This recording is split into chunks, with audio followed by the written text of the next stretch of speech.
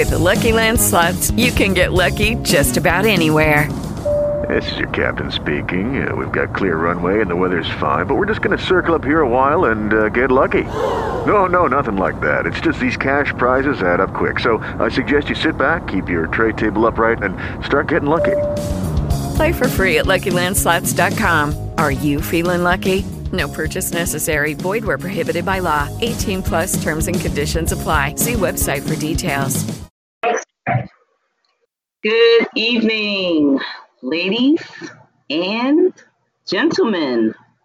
Welcome to episode 314 of the Exceptional Scribble Show. I am your host, Sage. And that's all I'm going to say for now. So you are hearing the voice of Sage. I want to thank everyone for tuning in. It is now 8:06 p.m. Eastern Standard Time. And today it's another terrific Tuesday night. And the month is June the 30th, year 2020. And where do I begin for tonight? I want to say the following. We have a special format for tonight. For tonight, the first 2 hours of our show will consist of real talk. So tonight's show is the real talk session on the Exceptional Scribble Show. And we're going to engage in a Q&A, which means question and answer format. So I need you to listen. For everyone that calls in, hear me well. We are going to engage in a question first and then answer format. And I need you to respectfully hold the mic, which means the following. If I say the mic is now in your hands, that means it is your turn to speak. When that mic has to be passed and handed to another person, it is now their turn to speak. We will conduct ourselves in that order. And that will be a courtesy to our callers and our listening audience because we want tonight's broadcast to go smoothly. This is the first of a series of Real Talk sessions. We will have Real Talk sessions once a month, and they will consist of 2 hours of engaging in impactful, relevant, and meaningful dialogue. Impactful, relevant, and meaningful dialogue. So I hope that you came tonight to gain perspective or to give input about relevant life issues. And please be aware that as for the climate, no judgment. Okay, so you can be raw, you can be prim and proper.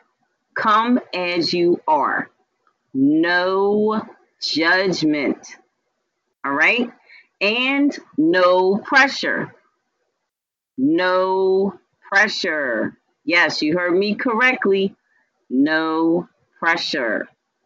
So I just wanted to put that out there now so that you're aware of what we're going to be doing tonight. It's a little different. Normally, I have the exclusive interview hour from 8 till 9. And then after that, immediately following, the co-host, Warrioress Queen Zipporah Thelman, facilitates her hour, which is the free publishing tips hour. And then we finalize the show having what we refer to as our open mic empowerment hour. And that's the hour for all of our literary artists, spoken word artists, rappers, poets. If art is what you're passionate about, you have the opportunity to introduce whatever you are the originator of to a to an unbiased panel. We are unbiased. We take what you give to us and we review it, we examine it, and we find from it, okay, well, what about it is helpful? What about it can be useful? And how can it be implemented in a way where an audience, no matter whether they're millennials, baby booms, Generation X or Y, they can embrace what you are delivering to them because it is clear and concise as well as relevant. Okay, so we're helpful in that regard. We love for artists to come that are new, that are uncut, because we want them to know that they are appreciated. The whole purpose for this show's platform is as follows. Number one, to promote literacy. Why? Because we know the more literate society is, the less people make decisions that are criminal or just not with their best interests at heart. We know that if we can provide you with the necessary resources to help you, if you indeed are an artist and you are on the path, if we can provide you with the proper supports and link you in with the proper people, you can advance far and achieve whatever goals you have. So that's why we're here. This is also a show that's a resource. We know there's too many struggling and starving artists out there. We're trying to help in that dilemma. It is a crisis that is a global crisis too. It's not just happening here in America. There are many artists that just so that they can eat, they have to create their art and sell it. They should not have to live that way. It should not be that difficult and hard when we know people love art and art beautifies and heals our world. So I just wanted to share that as a little intro. So the Real Talk session is about to kick off, people. What is the meaning of real talk? I'm going to start right there. What is the meaning of real talk? Real talk is when we say things that aren't being said out loud. No wasting time, no beating around the bush. It pushes you out of hiding and encourages you to face the things you fear. Another word phrase, which could be interchangeable with real talk, would be taboo talk. Most times, real talk is taboo talk, meaning it's the talk or conversation that people dare not engage in. Why? Because number one, it's revelatory. It's going to expose things about us. And sometimes it exposes those things that we have, those skeletons in our closet that we don't want anybody to be aware of. Those hidden things, those things that are so secret, okay? We know everybody doesn't know them. And in most cases, we're not trying to be exposed like that. We're covering up and we have covers. Oh yeah, covers. Some of us, not all of us, of course, but there are many who do. They have covers. And so the person that we see is not the person we get. And the more time we spend with the individual, the more we learn. We live and learn.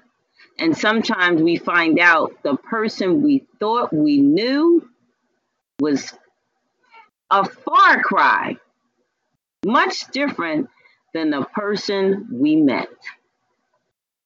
And I'm not saying this to provoke or agitate in a wrong way. I'm saying this to stimulate your consciousness. Yes, to raise or heighten your awareness. Because a lot of times we take people on face value and we figure, I know so and so. They would never do that. I know such and such. They would never do that. Oh, no, not them. And this is what we really believe.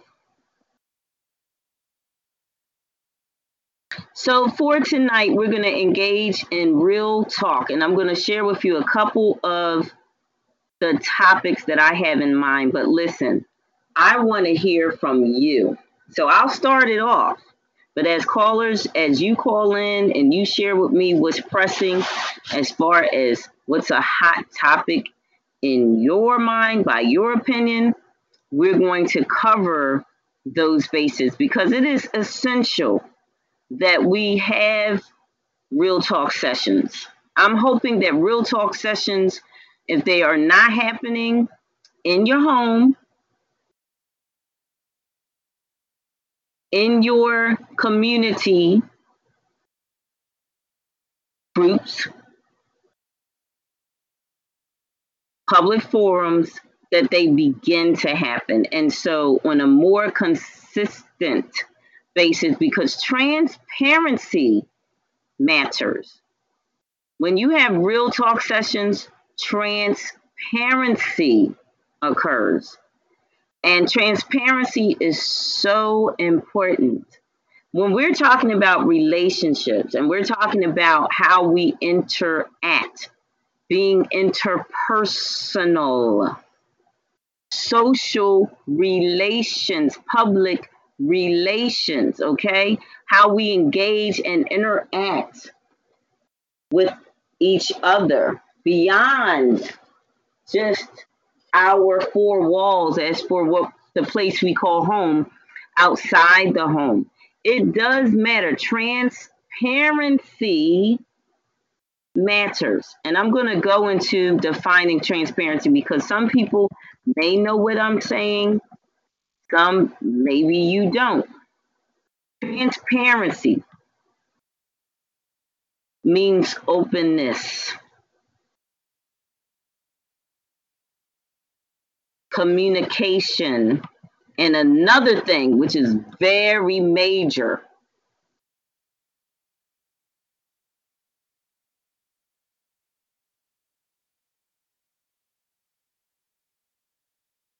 accountability.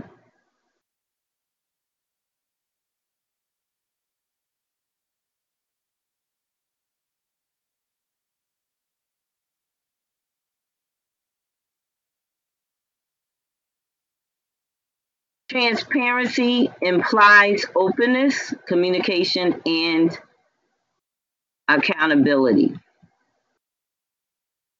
Three essential things that will promote the health and well-being of a person, place, or thing.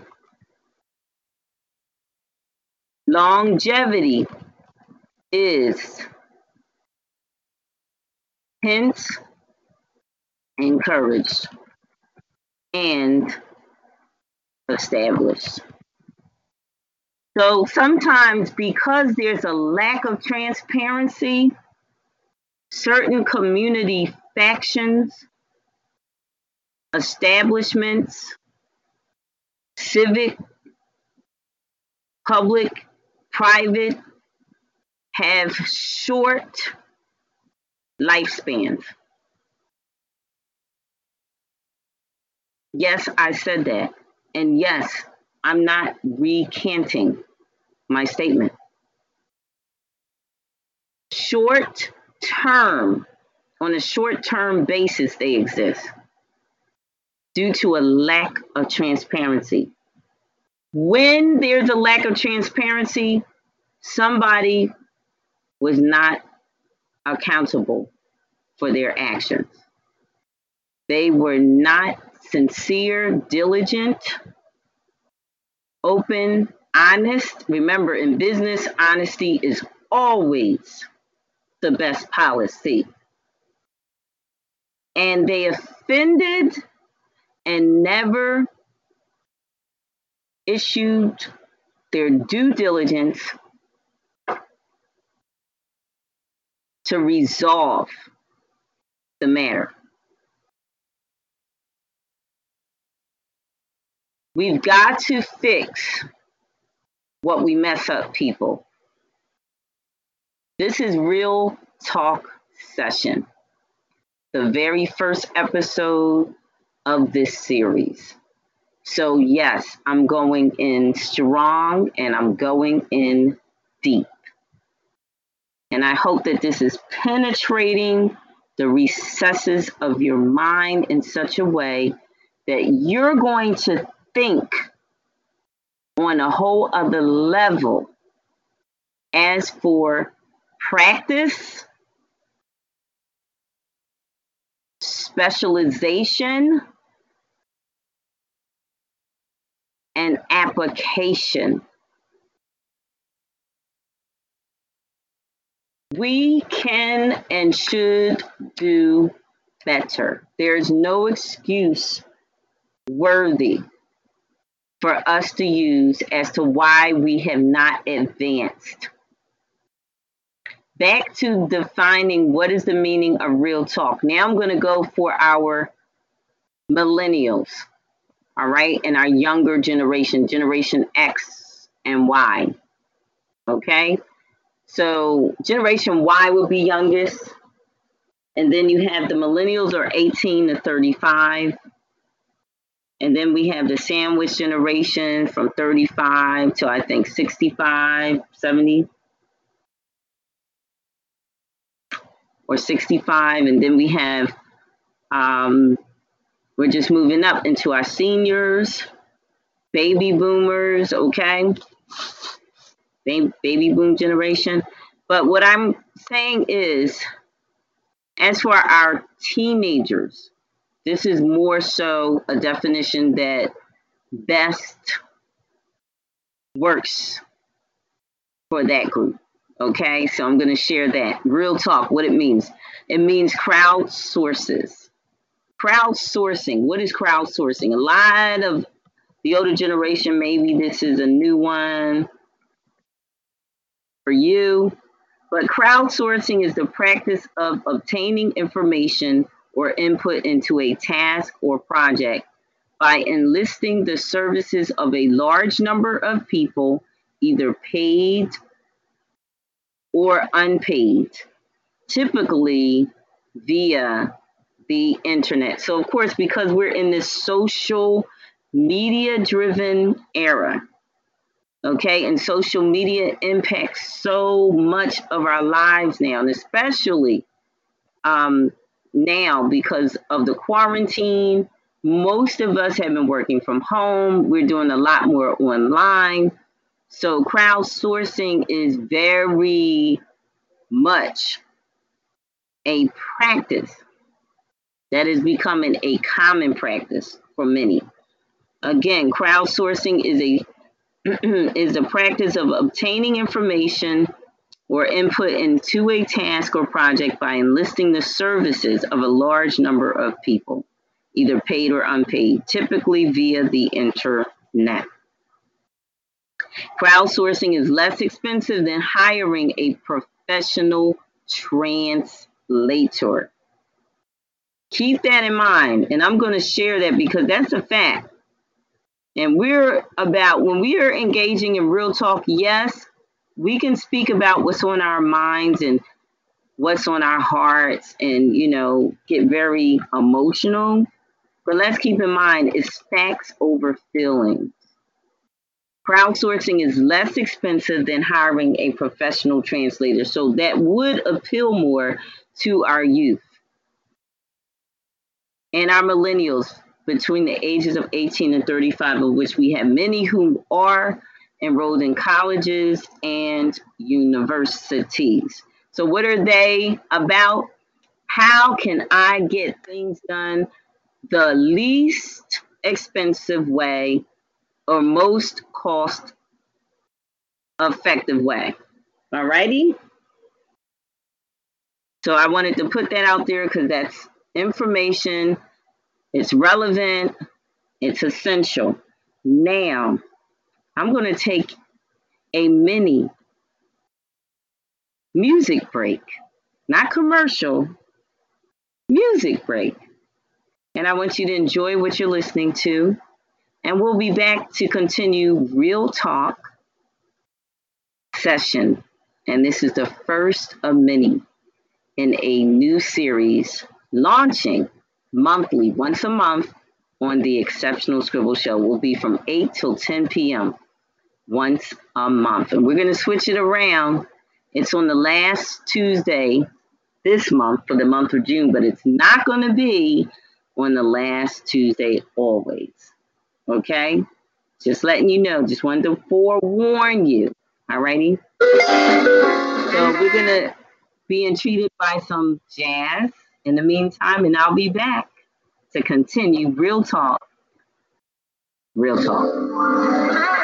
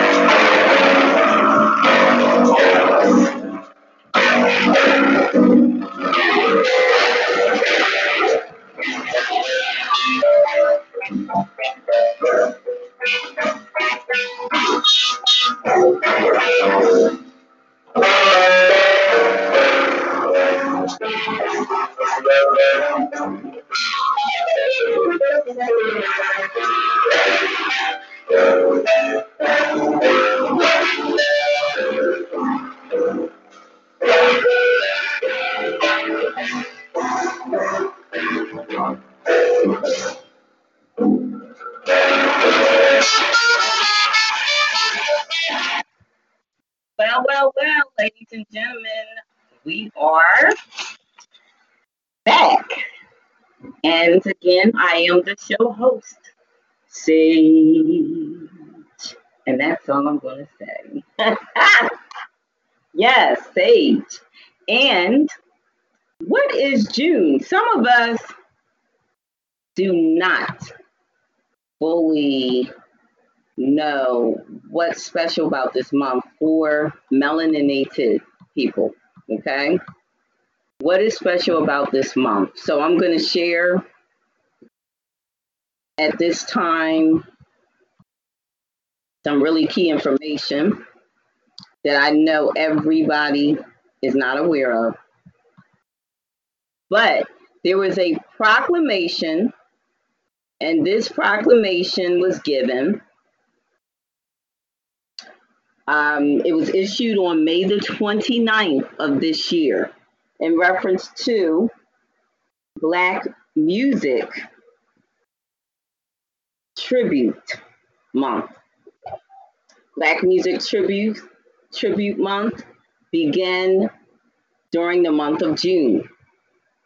Just in case anyone was not aware, I want to make certain that you're aware right now. And there's a lot of key information.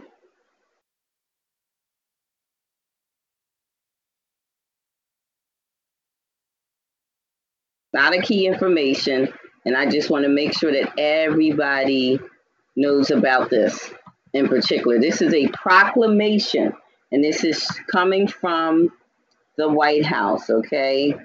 And believe it or not, it's coming from our president,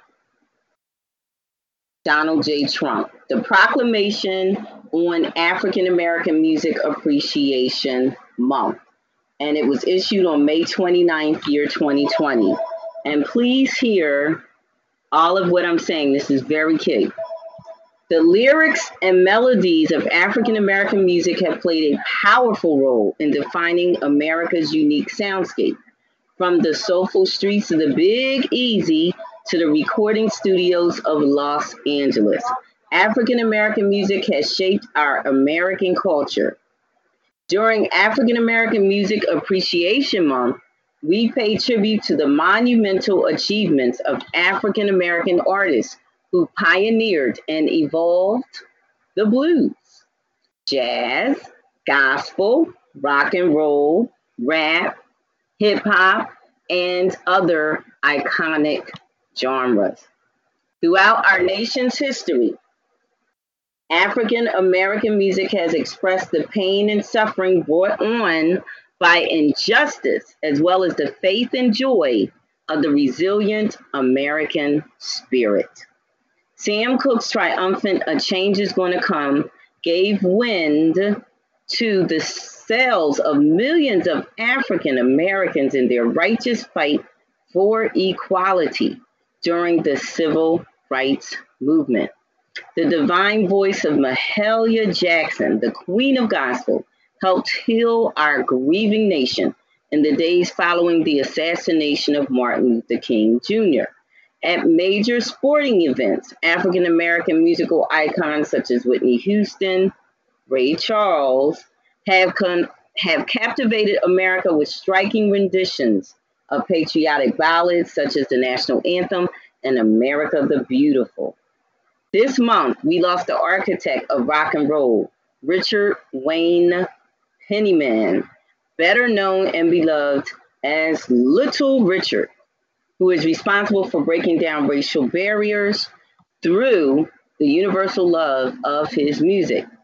He was an unforgettable entertainer, an innovator, and an American icon.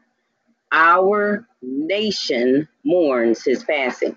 This month, we express our appreciation for the countless contributions of African American singers, songwriters, and musicians whose remarkable talents continue to inspire the soul of our nation with classic guitar riffs, memorable hymns, and uplifting beats. The works of African American artists undeniably represent true musical excellence. Now, therefore, I, Donald J. Trump, President of the United States of America, by virtue of the authority vested in me by the Constitution and the laws of the United States, do hereby proclaim June 2020 as African American Music Appreciation Month.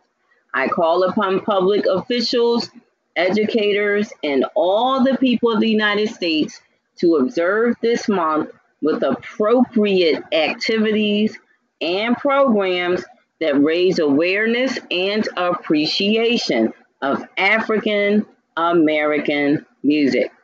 In witness whereof, I have hereunto set my hand this 29th day of May in the year of our Lord 2020, and of the independence of the United States of America, the 244th. All right, and that's signed Donald J. Trump. So, as I stated at the beginning, you just heard me share with you the proclamation on African American Music Appreciation Month for the year 2020. It was issued on May 29th, 2020, to declare the whole entire month of June. Yes, African American Music Appreciation Month. So let's give a hand. If we don't ever find another reason, people, we should acknowledge that our president did something to assert that, yes, in terms of honor and tribute paid to the heritage of the melaninated people, the heritage of the American, or those that are from America, born here, raised here, as well as those from Africa who came here. Some were brought on ships, not all. Some came and traveled freely. And we have to keep that in mind too. There were Moors that were here before the white English settlers or British settlers came and colonists came. All right. So the Moors came from Northern Africa, and they arrived here, and they intermingled and interacted and even intermarried with indigenous, who were natives, sovereigns here. Okay. So that history has not been taught.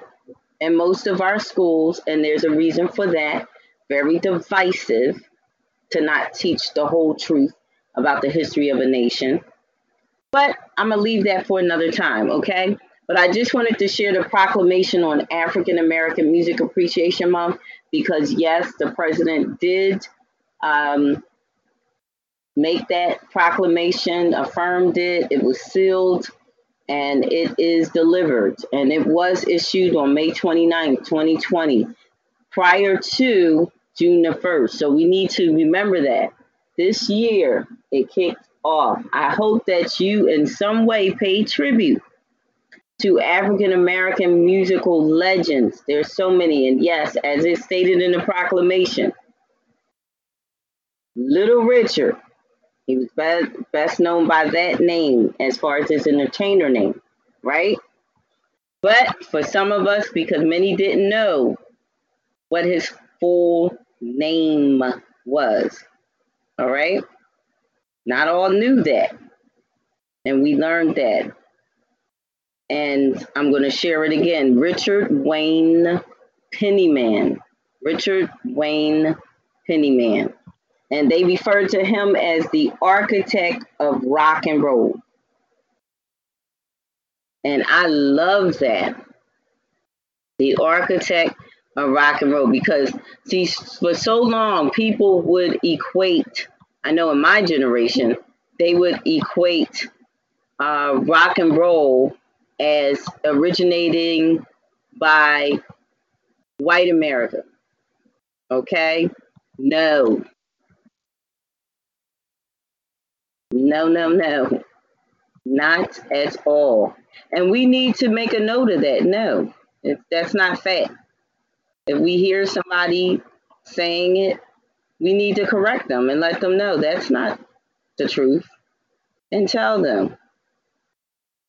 Don't be ashamed. Tell them about Richard Wayne Pennyman, otherwise known as Little Richard. He was the architect here in America, okay? And we need to note that. A lot of times we go on misinformation because misinformation travels fast.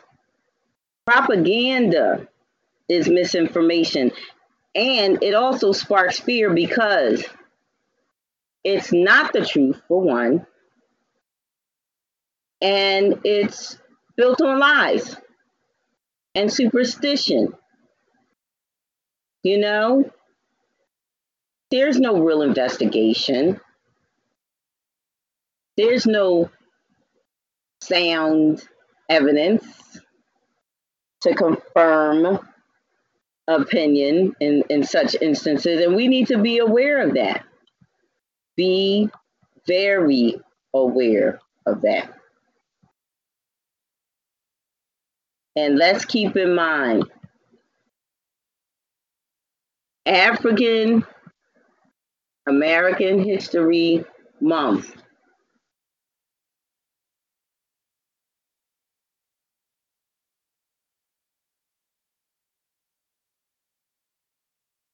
is February, right?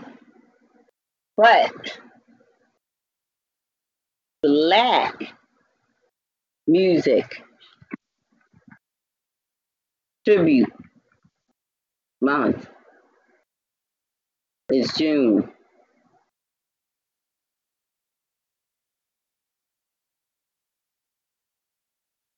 And we need to pay tribute. Give honor to those whom honor is due.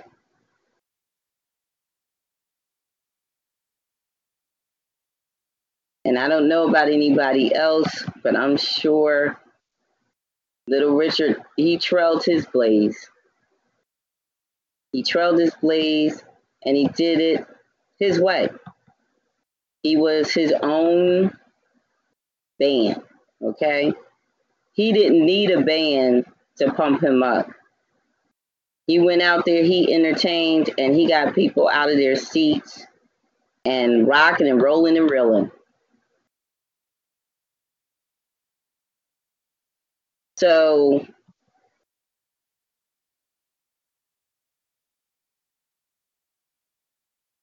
Let us never ever forget to pay homage. Yes, to pay homage. We have a lot of legends that deserve our respect. There's just so many of them. And to start naming just a few, I mean, it would take some time because you want to be unbiased. You don't want to miss anybody. There's so many. I mean, they use their platform even. There's many that use their as an artist and a pop culture icon to promote justice, social justice, and to raise awareness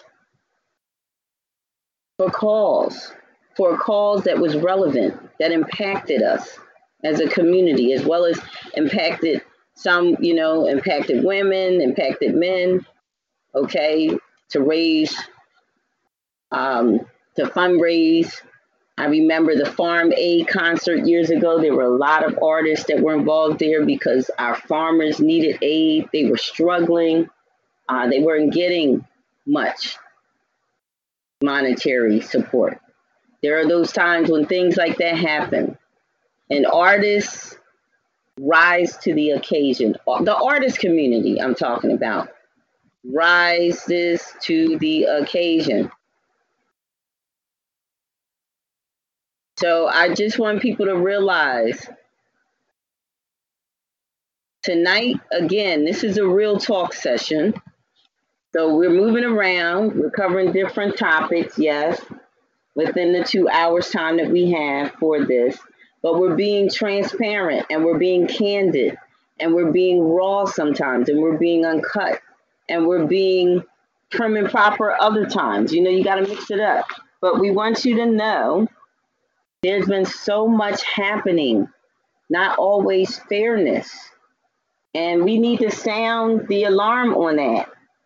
Everyone deserves to be treated fair.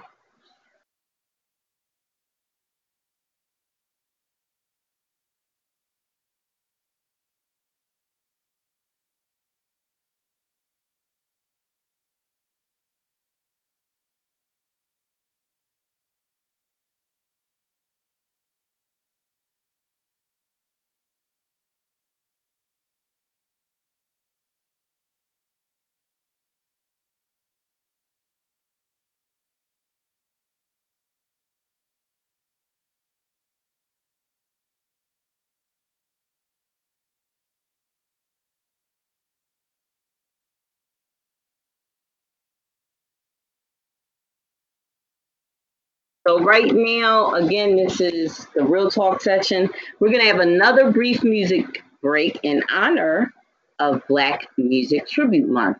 Enjoy.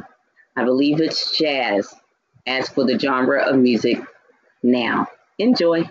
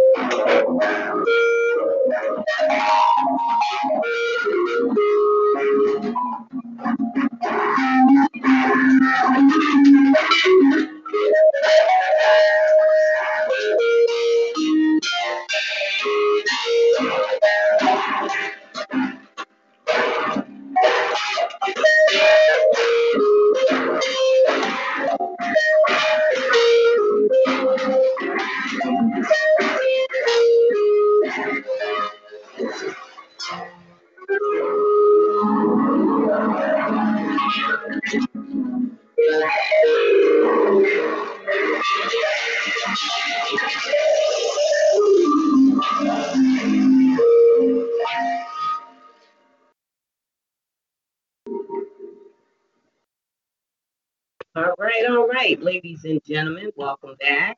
Welcome back. We had our music break, and now we're going to continue on with the Real Talk session. Yes, Real Talk session. So, let me begin with saying the following. When we're saying Real Talk session, it requires of you, it requires of me transparency. That means we've got to be an open book. In order to have this Real Talk session experience, we've got to be open. That means no sheets, no cover. Okay, no cover. Yes, you can take your filter and remove it, toss it to the side for a moment, because we need to be able to come as we are and open our minds and hearts, allow ourselves to be exposed.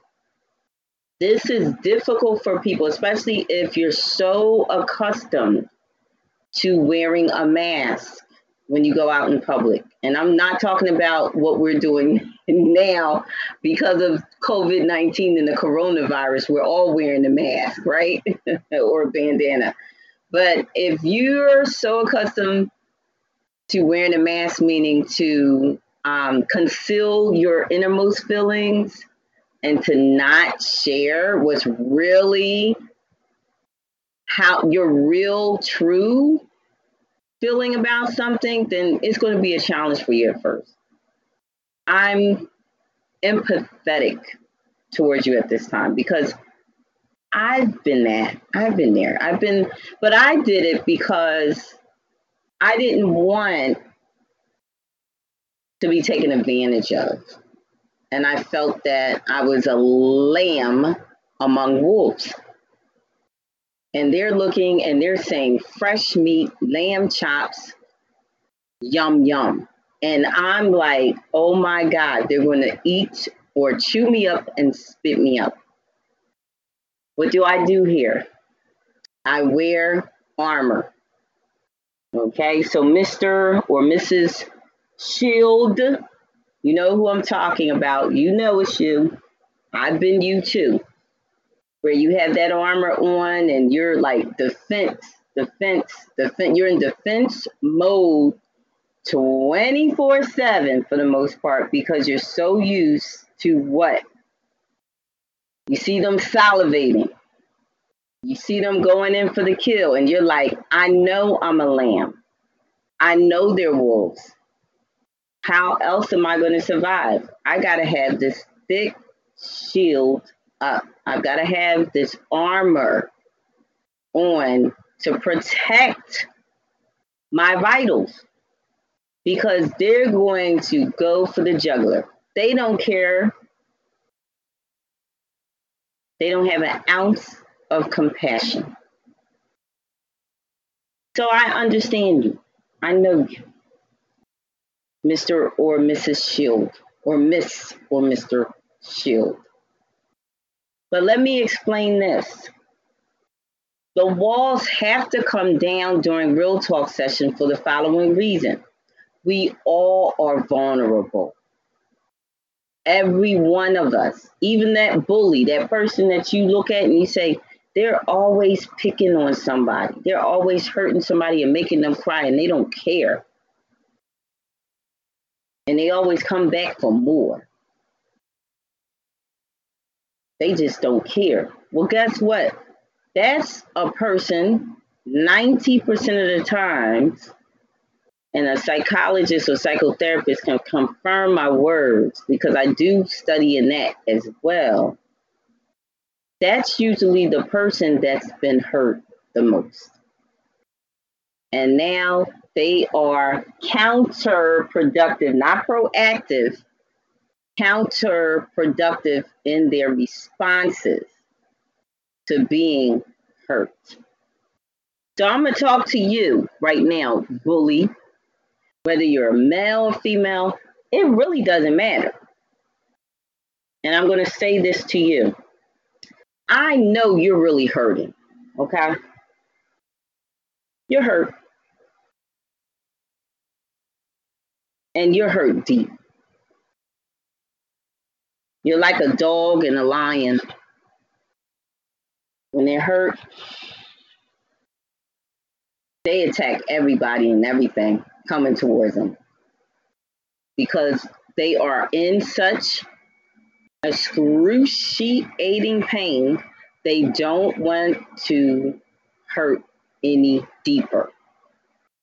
And that's their survival instinct that goes into play. Survival instinct. So that's how you're operating. You're operating in survival mode. So you're not going to be judged tonight. Remember, I said at the beginning of the program, and it still stands.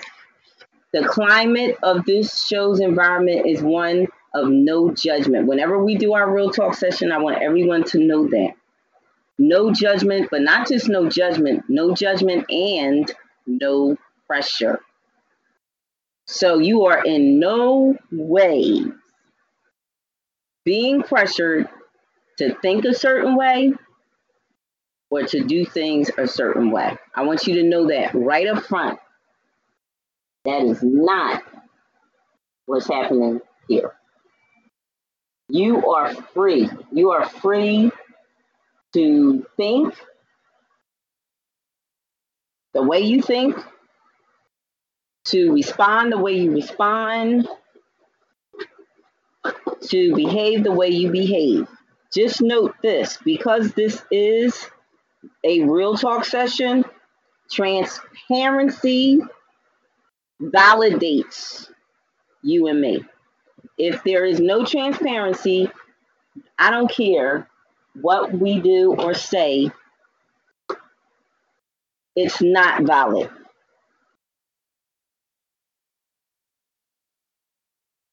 It's like no dough, no show. You come to a theater, you don't have the ticket, you don't have the money to pay to see the performance, no show.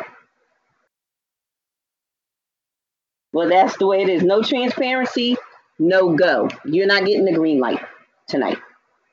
You're not. That might hurt. That might sting a little. But think about it. I'd rather you hurt and sting a little than to carry on in folly with a false humility and believing yourself to be right when you're not. I really do care. I'm saying that from a very sincere soul. I really do care. And I want you to get the best out of tonight that you can. I don't want you to just get what everybody else got. I don't want you to get a copy of something. I want you to get your own original healing experience and to know that you got it well.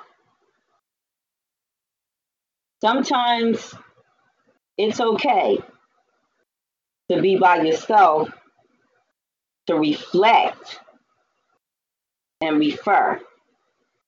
reflect, and refer. Not to gloat,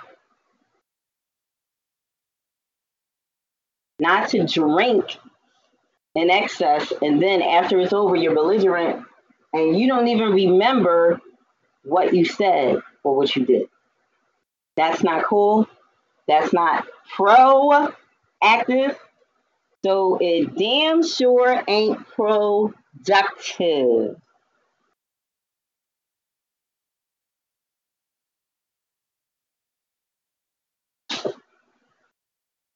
Say la that.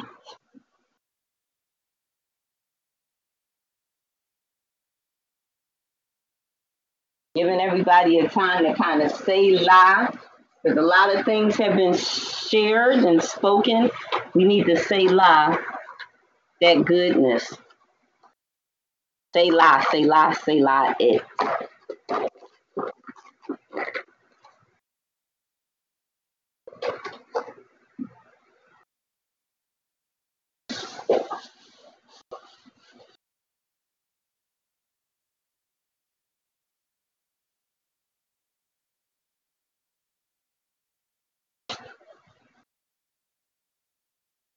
So in the meantime, before we move on to some new fresh topics of discussion, and we're going to get some more callers to come in, we're going to take another music break. I want you to relax and recline and get your favorite refreshing drink at this time, okay? Get your favorite refreshing drink, and let's do this moment of real talk a little more intimately, okay? I want you to get a little more comfortable. I don't bite, and I'm sure you don't.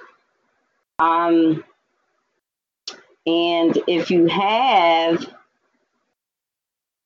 anything pressing on your mind that's relevant, a relevant life issue, okay, subject matter for us to engage in impactful, meaningful, and relevant dialogue, then let's go. When we come back, I'm giving you the green light, and we're going to engage in Q&A, question and answers. All righty, now for our music break. My hips invite you, my mouth like wine. Whose little girl am I? Anyone who asks money to buy. What do they call me? My name is Sweet Thing. My name is Sweet Thing.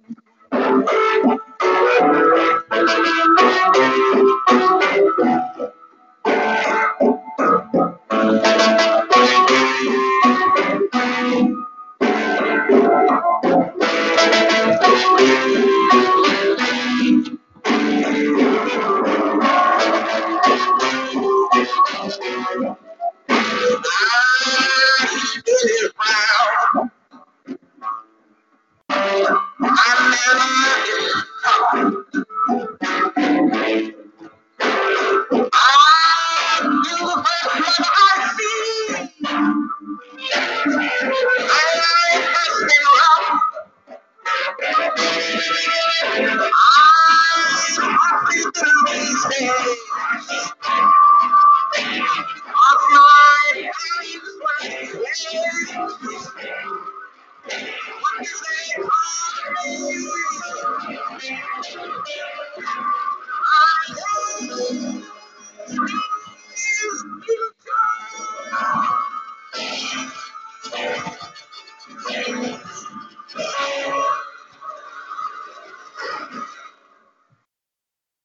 My goodness, that the voice of Miss Nina Simone and the song For Women. You're on WRTI 90.1. Getting things started here on Late Evening Jazz. Ryan Gottlieb is my name, filling in for Ms. Blue tonight. I'll be with you up until the midnight hour. usual great mix of old and new jazz. We'll hear a jazz cut from the Jazz Album of the Week, coming from bassist and vocalist Avery Sharp. And throughout the program tonight, music of Johnny Mandel, composer and arranger of popular songs, music from films, and of course jazz. Passing away yesterday at the age of 94. So again, Johnny Mandel, we'll be hearing music from him throughout the next few hours. Again, that was Nina Simone with Four Women, kicking off late evening jazz, just about 6 minutes after the hour, 77 degrees, here on the main campus of Tampa University. And I just mentioned Johnny Mandel, so why don't we get to one right away? One that you are probably very familiar with, called Suicide is Painless, or you might simply know it as Theme from MASH, the film and TV show MASH. Let's hear the version from pianist Ahmad Jamal, Johnny Mandel's Theme from MASH, right here on WRTI.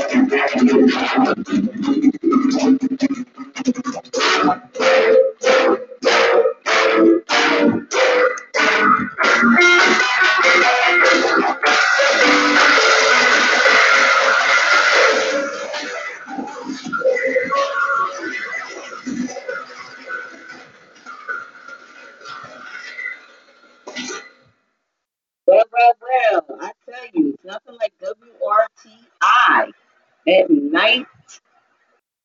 Woo! It's nothing like WRTI at night. And of course, that was some easy listening jazz.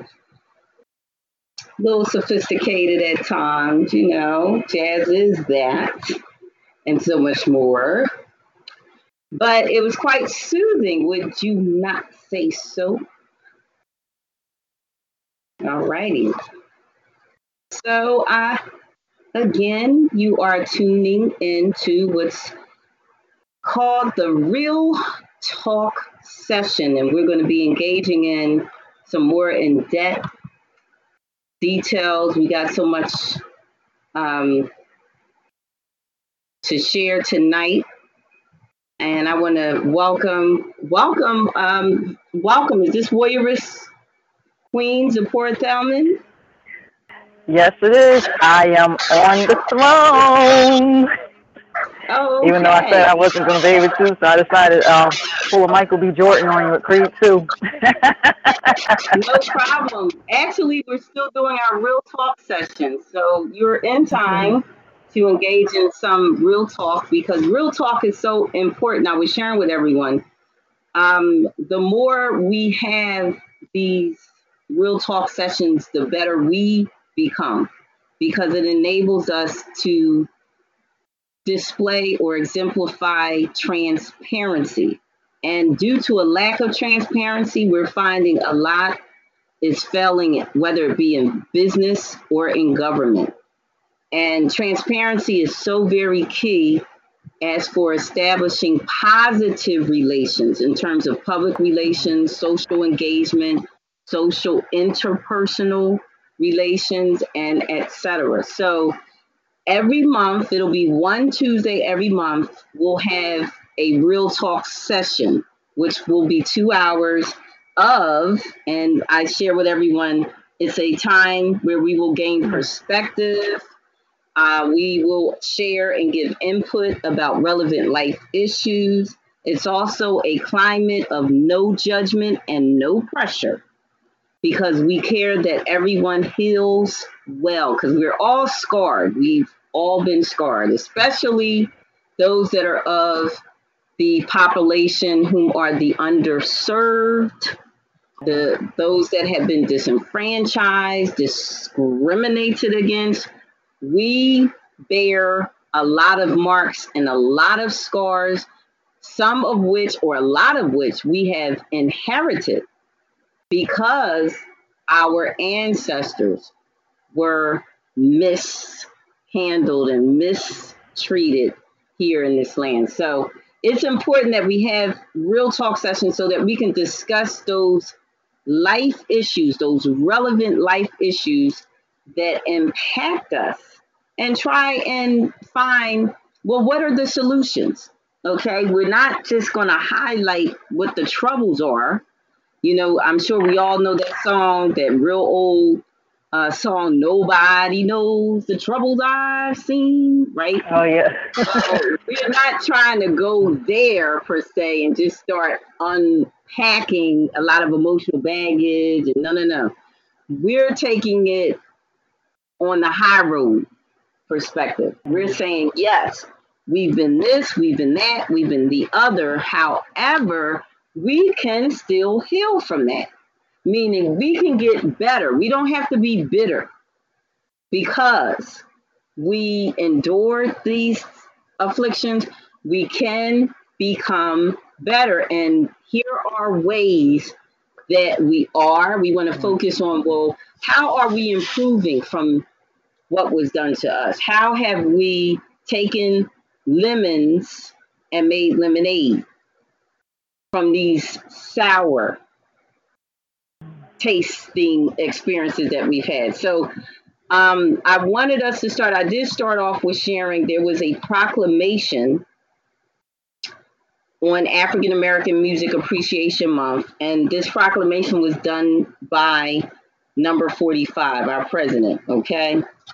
And I was a bit impressed because I'm sure someone else wrote this. You know, I'm sure it wasn't him because it was just so right. It was just so positive, okay?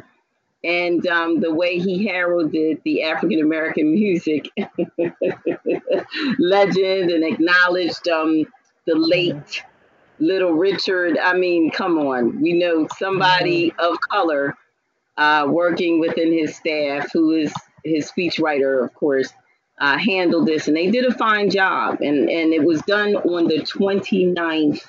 It was issued on the 29th of May from the White House. And I just thought it would be good because this is the last day for the month of June, which is Black Music Tribute Month, to read the proclamation and to just get, you know, a sense of a response from our listeners of what they thought about it. So what I'm going to do, since you're on now and I didn't get a chance to read it, for you, I'm going to read it. And then if you can just give some feedback, what are your thoughts? Okay. So I'm going to read it now. All right. And it says, the lyrics and melodies of African American music have played a powerful role in defining America's unique soundscape.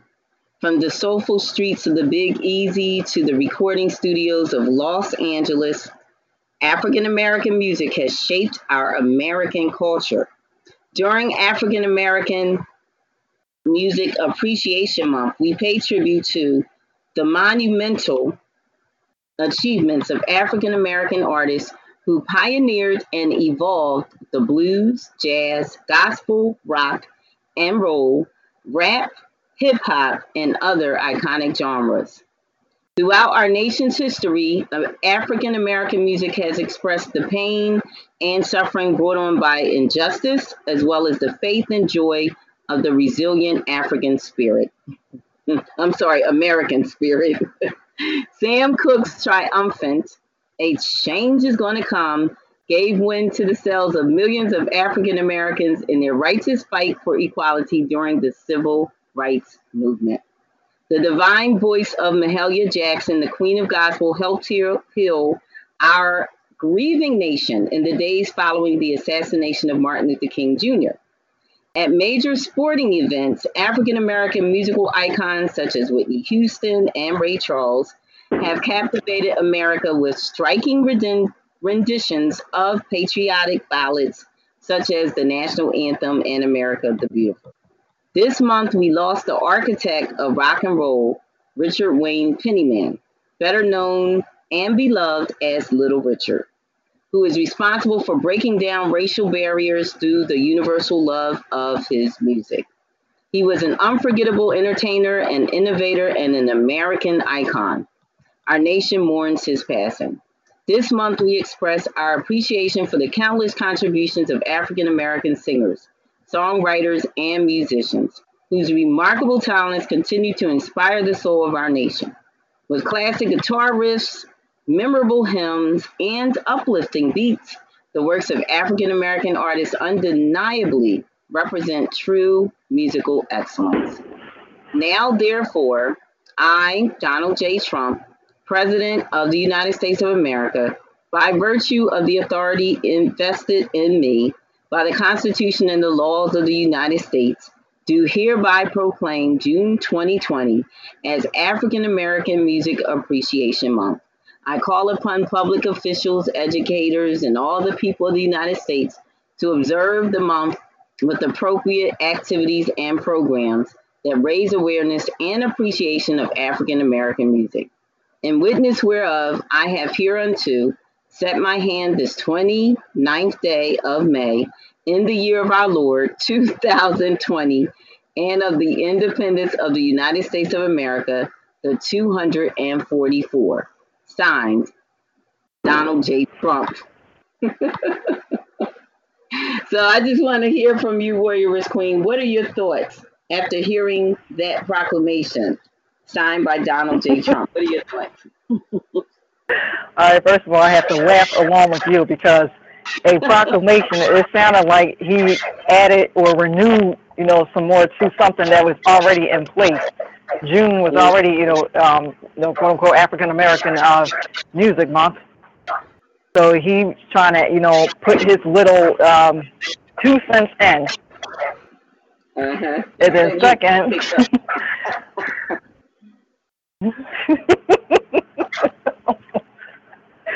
I don't want to laugh because it sounds like he's making fun, of, the June being, the music month, for, quote unquote, Black history, Black music.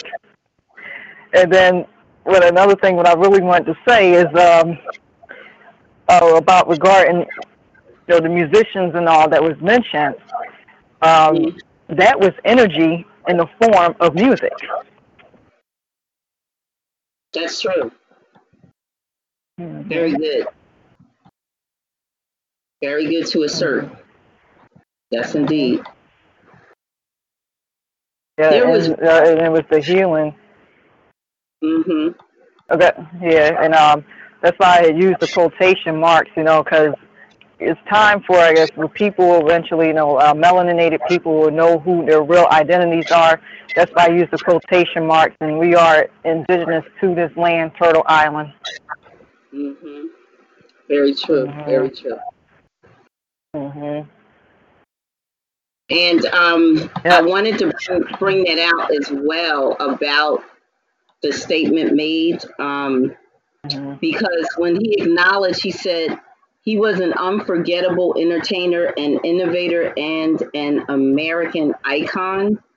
And what I wanted to share about that, some people might know about Little Richard, some people may not. He was born in Macon, Georgia, and my grandmother was born in the same town, area of Macon, Georgia, where Little Richard's family was. So they knew each other well and know each other's families well. Also, Louise Williams, also the Godfather of Soul. They all grew, but what a lot of people didn't know, that was a very much populated city of Georgia where indigenous people were. And they did not teach their children that they were African anything. They taught their children and told their children what nation they were Yeah. of as far as the indigenous. And I learned from my grandmother sitting with her and just having tea time and having her just share from her heart. And her and Louise Williams to this day, they still talk very often, but they knew their lineage, they knew their ancestry, their Bibles. They literally had in their Bibles, which were passed down from generation to generation, that part of the Bible where it said who begat who and who. They would have that family tree in the Bible in the front part of it. They passed those Bibles down, and that was one of the ways they were able to teach one generation to the next who descended from who and how families emerged. So it's a very interesting heritage of those people in Macon, Georgia. And even those that are there now, they can tell you what nation their great grandparents were from, because that was what they had, those real talk sessions. They had those, you can call them stumps, you can call them powwows, because on the East Coast they were stumped. Yes. Like we would say, this is my stomping ground, this is where I'm from, my people. Well, they called them stumps when you had those engagements, those social engagements where people came together and they just talked. It was heart and soul, and they just shared. Knowledge was imparted, history was shared, and then just, whatever was the next move, you found it out during those sessions. So we got to get back to that. For some of us, we lost some of that, and for others, we didn't. But we need to get back to that and know more about who we are from. So a lot of the people, as I was sharing from Georgia, and they would in that particular city in Georgia, they were taught by their parents, by their grandparents, who they were and who they descended from. And most of them were indigenous, and there were others. It wasn't just indigenous. It was I think Powhatan. But all of those were the Eastern Shore indigenous. Okay, the ones that were on the East Coast. So you starting all the way up from Canada, coming straight down to Florida, all the way down, hitting all those states in between, the Carolinas, all those states in between, Virginia, you hitting all of them. But they were the Eastern Shore band of indigenous. Okay, you got to know there's some that were on this side, and then the others during the Trail of Tears, that was when they started moving them on to the west. They didn't start off on the west. They were moved, they were forced to live on reservations on the west coast, okay, in Oklahoma and so forth. That wasn't where they started. That wasn't their true stomping grounds. So, it's a lot of history we need to share about and talk about, and keep our history learned. We gotta, rehearse it in the ears of the young people, because the more they hear it, the more they're gonna want to know about their heritage.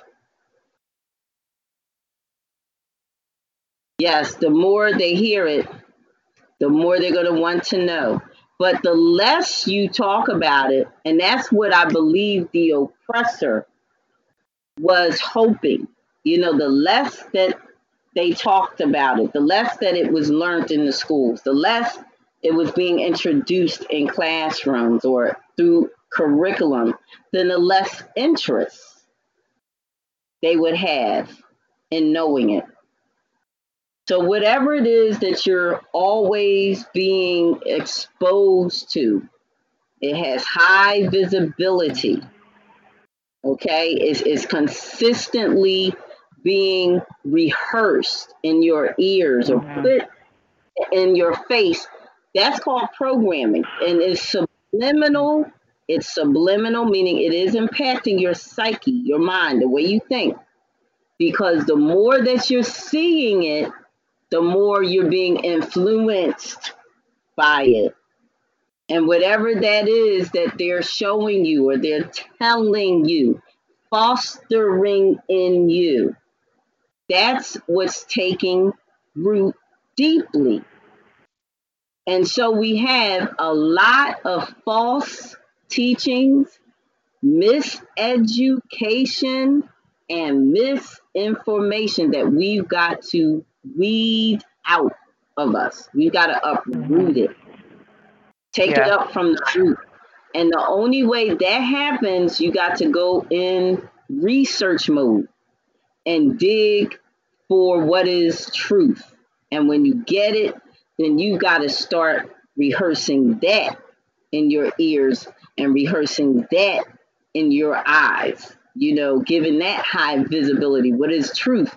Giving that heightened visibility, because then that's going to penetrate the recesses of your mind, and in you, that's going to become so embedded and ingrained, then you and the truth, okay, are one. So when someone comes with the lie, the fable, the myth, you're going to go right into that mode of, wait a minute, that's not true. Because I know, I studied, I did some research. That's false. That's propaganda. That's fable. That's fiction. That's prejudice. That's bias. So the only way you'll know, you have to learn what is the truth. So even with real talk sessions, when you have a real talk session, you have to be willing to be transparent. You have to be willing to realize, wait a minute, I might have been taught something that was a lie. My grandparents, my parents were lied to, and they may have in turn not deliberately done it, but because they too were victim of being lied to, taught me a lie. So I might be believing some things that are not true. So I got to come to the table and be willing to, once it's exposed, to see it for what it truly is and say, you know what? I can do better than this. I'm in the information age. They weren't. Knowledge is being increased and it's being shared electronically so fast from one part of the world to the next. It's no excuse for me. I can get the research in, I can put the time in, and I can find out what the real facts are. Because I don't want to live another generation, decade of lies and believe that that is the truth when it's a lie. So when we start caring more and sharing, when you care, you will share with those that don't know too. Then we are awakening unto truth. And that's what's needed. The consciousness must awaken unto truth in order for enlightenment to occur. The consciousness has to awaken unto truth. You have to first realize, I've been lied to. And that's one of the hardest things, because so many people, they want to think, I know this is what I learned. So because Professor so-and-so, who they're a world traveler, they had that degree and the other, I know they wouldn't teach you lies. Oh, yes, they will. Some of them are paid. Some of them are paid. I mean, they paid top quality lies, and they know the truth. If you were to have a one-on-one conversation with them, they will let you know, well, yeah, I know, but the curriculum that they have reserved or they've assigned for us to teach requires for us to teach this live.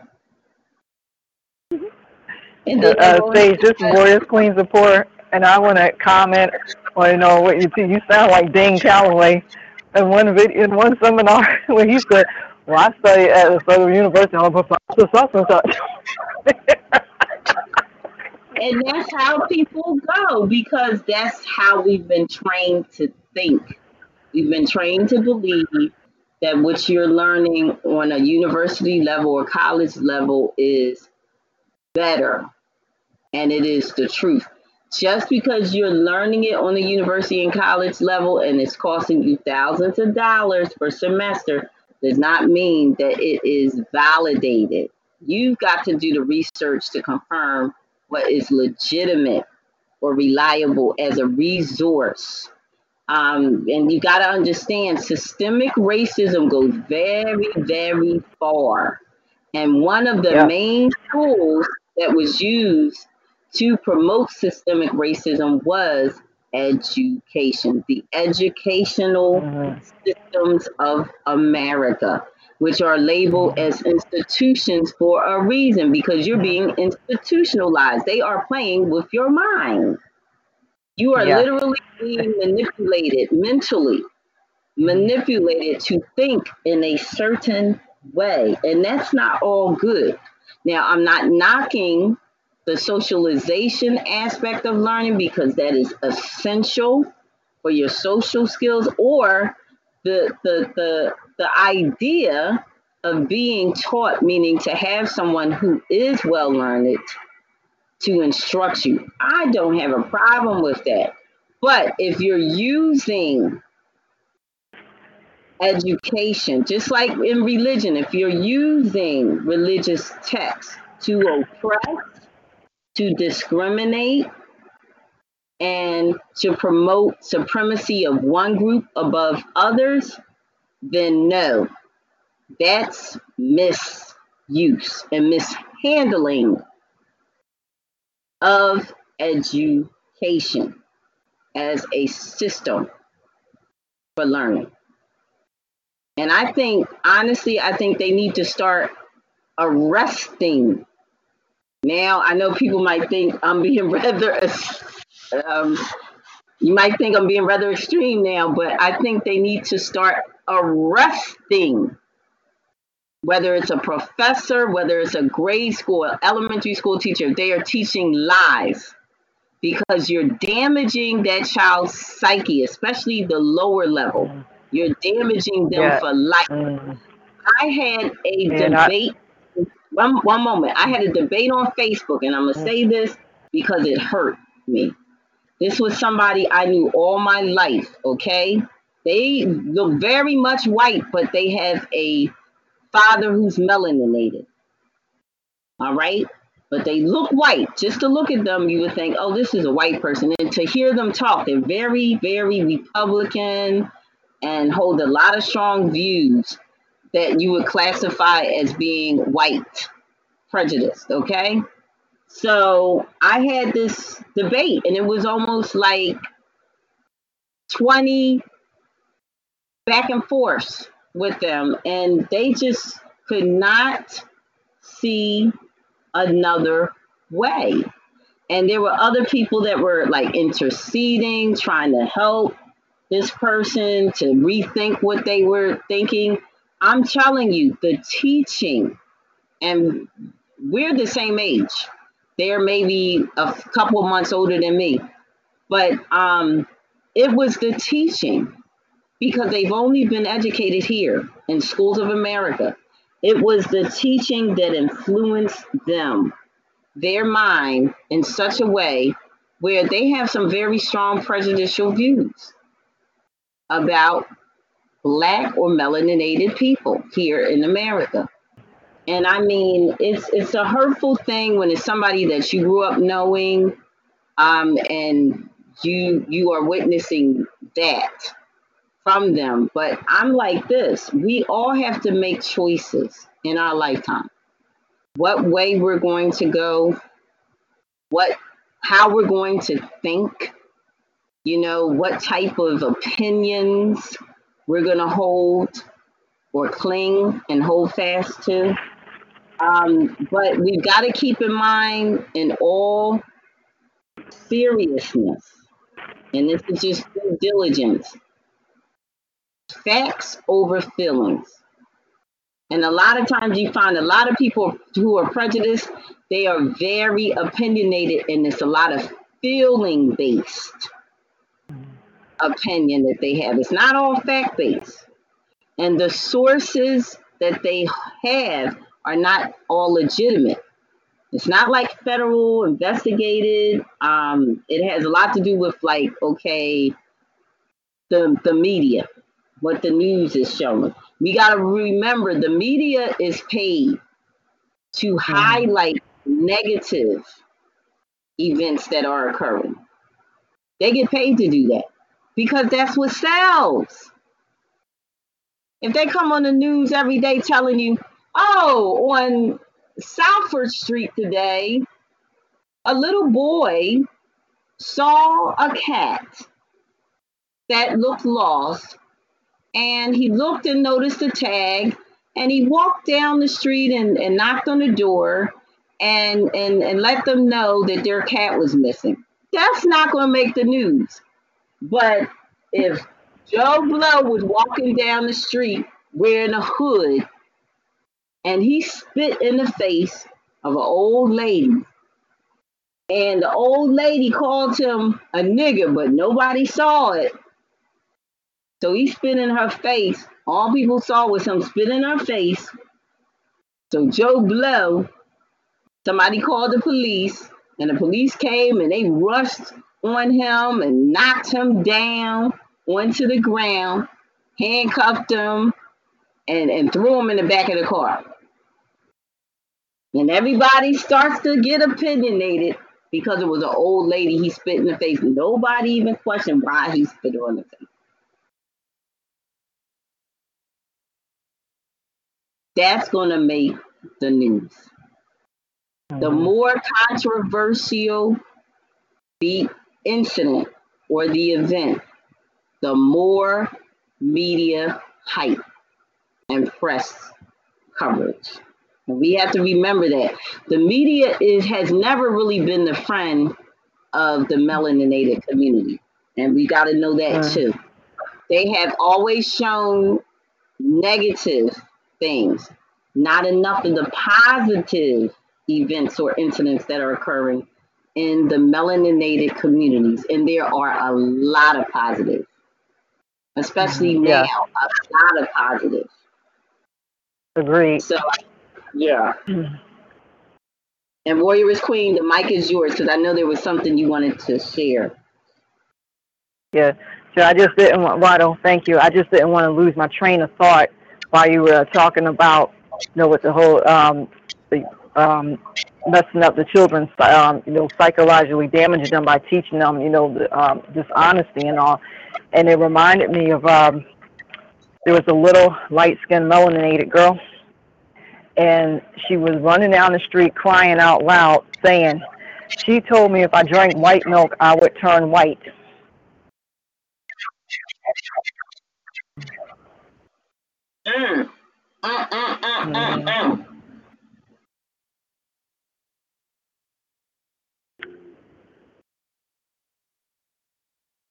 See, that's what I'm talking about. Those are subtle things, right? People think, oh, well, no child is actually going to believe that. But what are you doing? You're perverting their judgment. And when they're young, the younger they are, the more impressionable they are. There are people that believe if you sat too close to a black person, their color was going to rub on you. So you had little children scared to sit close to black people. And black people would be riding the bus, sitting down outside in the park, wondering why little kids that were white were scared to sit near them. So one day this person, they said to the little child, well, wait a minute. I know you seem like a nice child, that am I a nice person? Am I somebody that scares you? And the little child said, no, but My mommy said if I sit too close to somebody that's black or brown, that their color is going to rub on me. I mean, hey, these are things that are being taught. Now, that I'm sure was probably, that's a mother teaching it. But again, the first teachers are who? The mothers. Parents, The primary nurturer is the mother. That's the one who's carrying you, and actually the one that's nursing you. You're learning more from them. You're getting more from them. The one that's rocking you to sleep, nursing you, the one that's humming to you, all of that is connectivity. You have a special bond with your mother. So if your mother is telling you things like that as your first teacher, they are conditioning your mind. So that when you start school and you get those prejudiced teachers that are going to teach you even more lies, you are already vulnerable. You're already vulnerable to believe what is not true. So I tell you, this is, again, I really believe, maybe I'm sounding a bit extreme by this, but I think that those teachers should be identified that are teaching prejudice, teaching discrimination, teaching lies. They should be identified. They should be suspended without pay first. I think it should be tiers of judgment. Suspended without pay for 3 days first. And then issued a statement. They have to sign it that they are going to only teach fact-based knowledge, not prejudiced, feeling-based commentaries. If they cannot sign that paper, I think they should be told they're going to have to resign. They have a number of days, but they're going to have to find another job elsewhere. I think they need to really, and then if you find that they're teaching lies, like there was a professor literally teaching that the Holocaust never happened. I forget what university this was, but I'm going to look it up. It was a professor that was teaching the Holocaust never happened. And the children were so distraught because, he had all this information from whatever resource he got it from that was teaching that it never happened.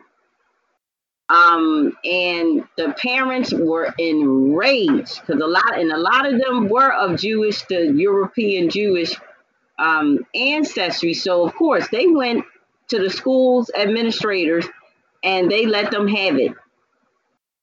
You paying your money for your child to get educated, not to be miseducated and lied to like that. And eventually that professor was fired and removed, but it was a lot of red tape, legal red tape that university had to go through because he was so well protected. You got different unions. That's what I was thinking. He was so well protected. He had tenure as well. And it's like, can you believe somebody was there for years that thought like this? That's dangerous. That's a weapon. Education is a weapon of mass destruction when it is mishandled and it is used in that way, because you're destroying lives, damaging people for life, teaching them false information. You can have a child hate who they are. There was the one time they were teaching in the Native American reservation, the whites were teaching the natives that the natives had killed Jesus. It was a missionary. Could you repeat that, Sage? Yes. There were white missionaries. They started at one of the reservations. They started a school where they were teaching the natives they were teaching them how to be American. Well, they taught them one of the texts they had. It taught the natives that the natives killed Jesus. So the natives were You hating know, themselves. They were mean, thinking they was cruel.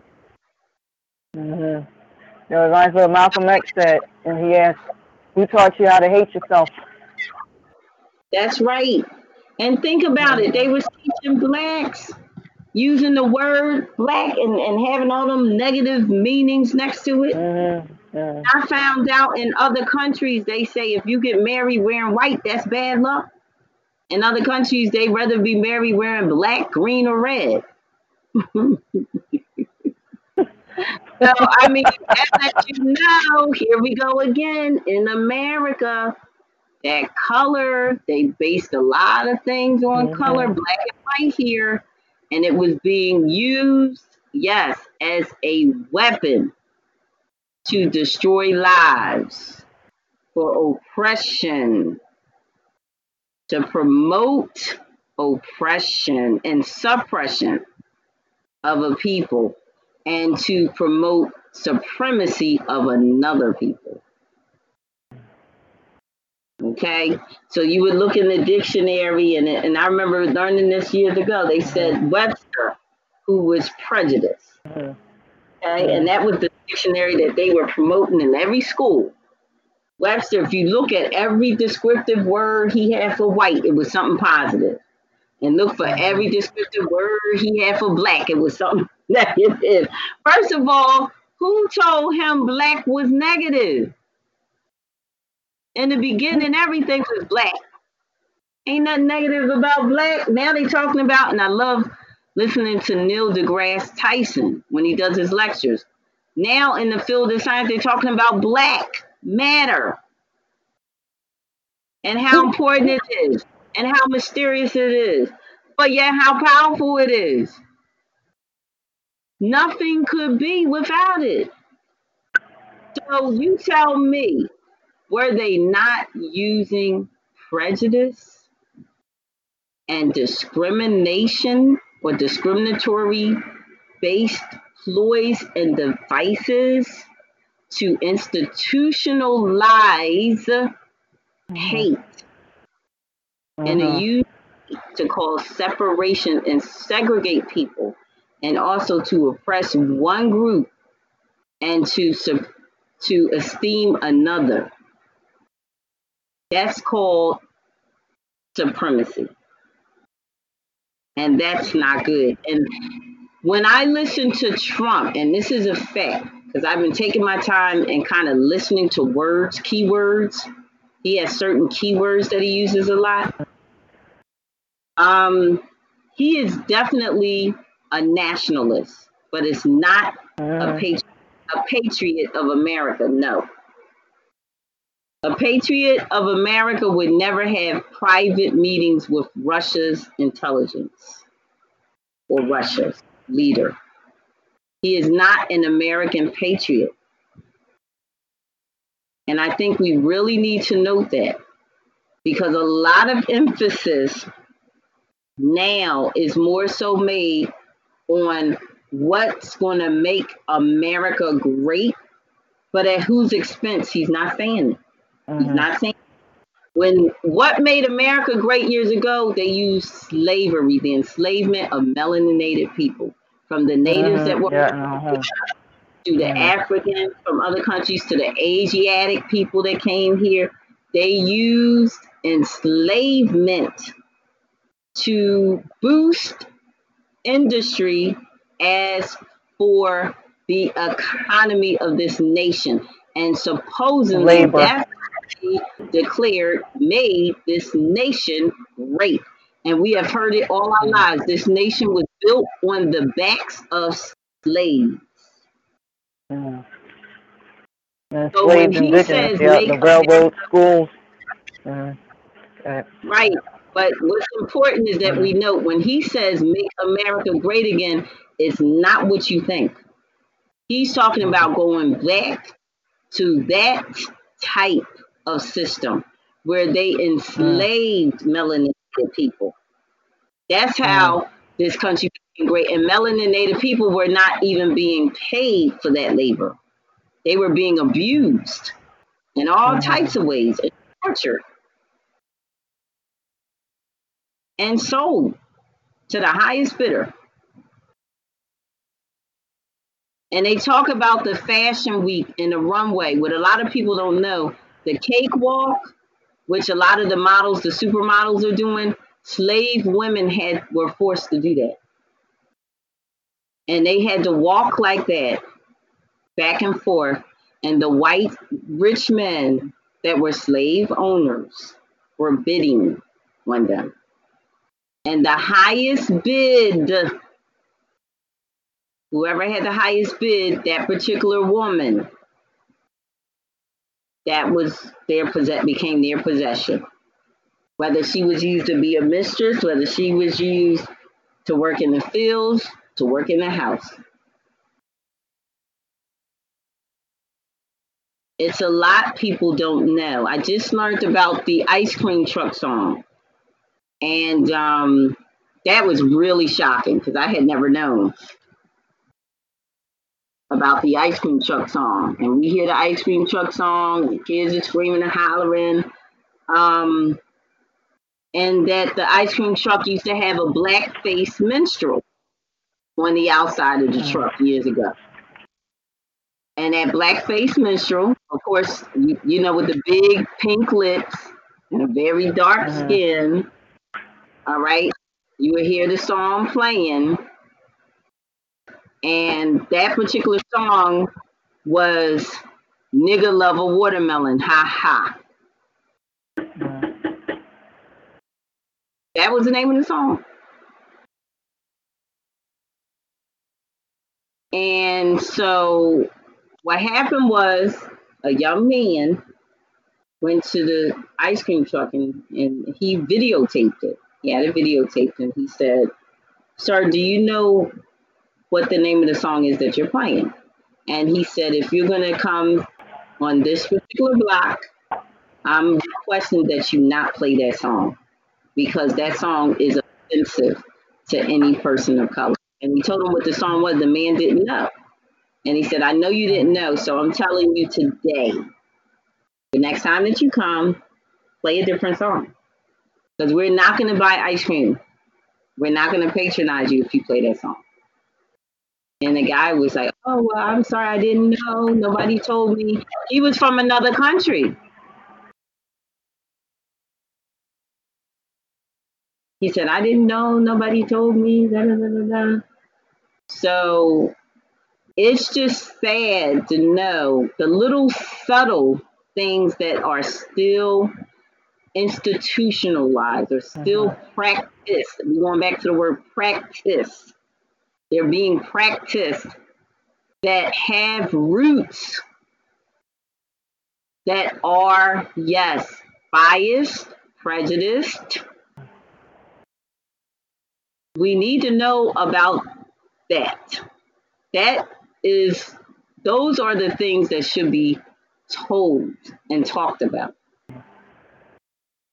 And they need to be changed. And that's something, now we're living and we're seeing how they're removing the statues. I'm all for that. Yes, yes, yes, yes, yes. Take these statues down of these men that were rapists. They came to America and they plundered, they pilfered, they were rapists, they stole land. They were not heroes. They were villains. Come on. All of them. Yes. A line of atrocities they committed. One moment. A line of atrocities they committed. But they were being heralded. Why? Because you had a system here in America that was prejudiced towards melanated people and biased and hateful in how the system functioned and the way people who were melanated were being treated, and how even the law, how the law declared melanated people. If you're not considered even human or a man, I mean, come on. Okay, so this is what I say. You don't want to consider me human? Then call me the God I am or the goddess I am, okay? If you have a problem acknowledging me as human, then acknowledge me as the God or the goddess I am, because that must be what it is. You know that I am supreme to you. Okay, then let's do this. Put it in writing and declare it as such. But you're not going to treat me as an animal because there's a big difference in terms of genetics and DNA to confirm we're not the same. So they really need to fix a lot of things. I'm glad, though, again, they're getting rid of these statues, monuments, flags, anything that's symbolizing what? Systematic racism or systematic hate, systemic hate, discrimination towards melanated people. It's time for those things to be abolished. And never more resurrected again. Okay, we want to burn them, and if we can burn them, that would be great. Don't just remove them. Now, I told someone, I said, well, listen, they said, oh, well, this is history. I'm like, no, it ain't history. Because Columbus never did discover America. Read his own journal. They had us read it in college. He was at the Bahamas. I mean, that's one of the islands, yes, neighbor to us, but it wasn't North America. So how are you teaching that he discovered it when he didn't even, his feet wasn't even on here? It's just ridiculous. It really is. And they should know that by now, more of us are literate. They didn't want us ever reading. We understand. They was afraid we would find out the truth. So they didn't want us to read. And you were caught reading, you could be lynched at one time in this land. You were a person of color, you was taught, you were literate, you were found reading. Oh my gosh. You were killed. Or you were beat almost to death. I mean, this is just, I'm glad we're having real talk. It's necessary. We have to have these sessions because when we have these sessions, what we're saying is we're reflecting and referring on why we are what we are or why things are the way that they are. And we're also saying we've got to move on. We're not going to stay stuck. Yes, we know these things happen. Yes, they were awful. Yes, they are awful. And these are atrocities. And it's a shameful thing. Like, I've heard from people that came here from other countries, and they don't understand it. They're like, why are people of color treated so bad here? Where they're from, they're like, we treat you like kings and queens. Why are they treating you like this here? And I feel like, well, Dad, I wish I had an answer for you. I just know this was going on before I was born. And since 1492, actually. So this stuff came to America. It wasn't always here. No. As far as the Jim Crow laws and all that stuff, that came too because people came here and their intentions were ill. They did not mean the natives well. They didn't come to be friend. Like we had this picture they showed us about Thanksgiving, pilgrims and Indians sitting down and having the feast. No, it didn't happen like that. That's a fable. That's a lie. But that's what they want us to believe. They came with their Bibles and their crosses, and they meant us well. We found out they was raping the women. Some of the women got diseases. They were raping them. They were stealing the land. All kinds of them. But they had their Bibles. They were called missionaries. And they did a lot to dismantle the original people and the established government the original people already had. They had government. They knew how to set up government. And then the Moors came, and the Moors further enhanced what the natives knew about government. And then when Washington and all of them came into play, it was the Moors that taught them how to set up government.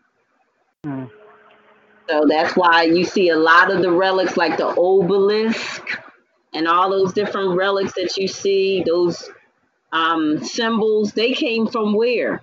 That's Eastern Africa. The Moors, Northern Africa, the Moors. Morocco. That's their influence. Yeah, that's their influence. That didn't come from England. And the original flag and all the colors and stuff, we know that the indigenous people had the red and the blue. Those were colors representing the different bands of the indigenous nations of people. So, in all actuality, white America stole from a lot of melaninated people. Whether it was the Moors or the indigenous people, they stole from them. And then they claimed it as their own. That's a thief. That's not a hero. That's a villain. You don't build statues and erect statues of people that do that kind of thing. You teach about it, yeah, because they came and they saw and they conquered. All right, yeah, we teach about it. Tell the truth. But no, we're not going to celebrate what they did. We're not going to celebrate them because they were villains, criminals. Yes. Yep. And speaking of, and stage, this is Warriors, Queens of Poor. And speaking of Moors, Christopher Columbus was a Spanish Moor, and who came, to Turtle Island after finding his girlfriend's late dad's journal, written about the country.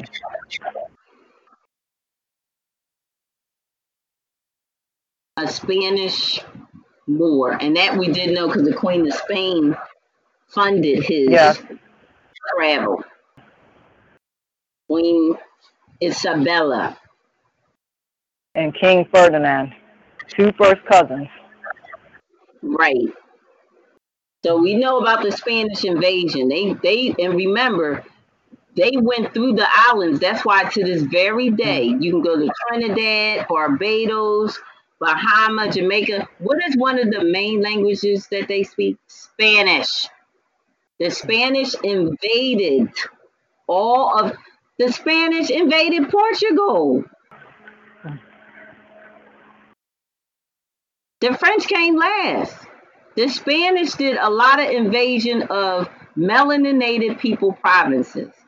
And that's why Spanish is spoken so fluently in those places today, even the Dominican Republic.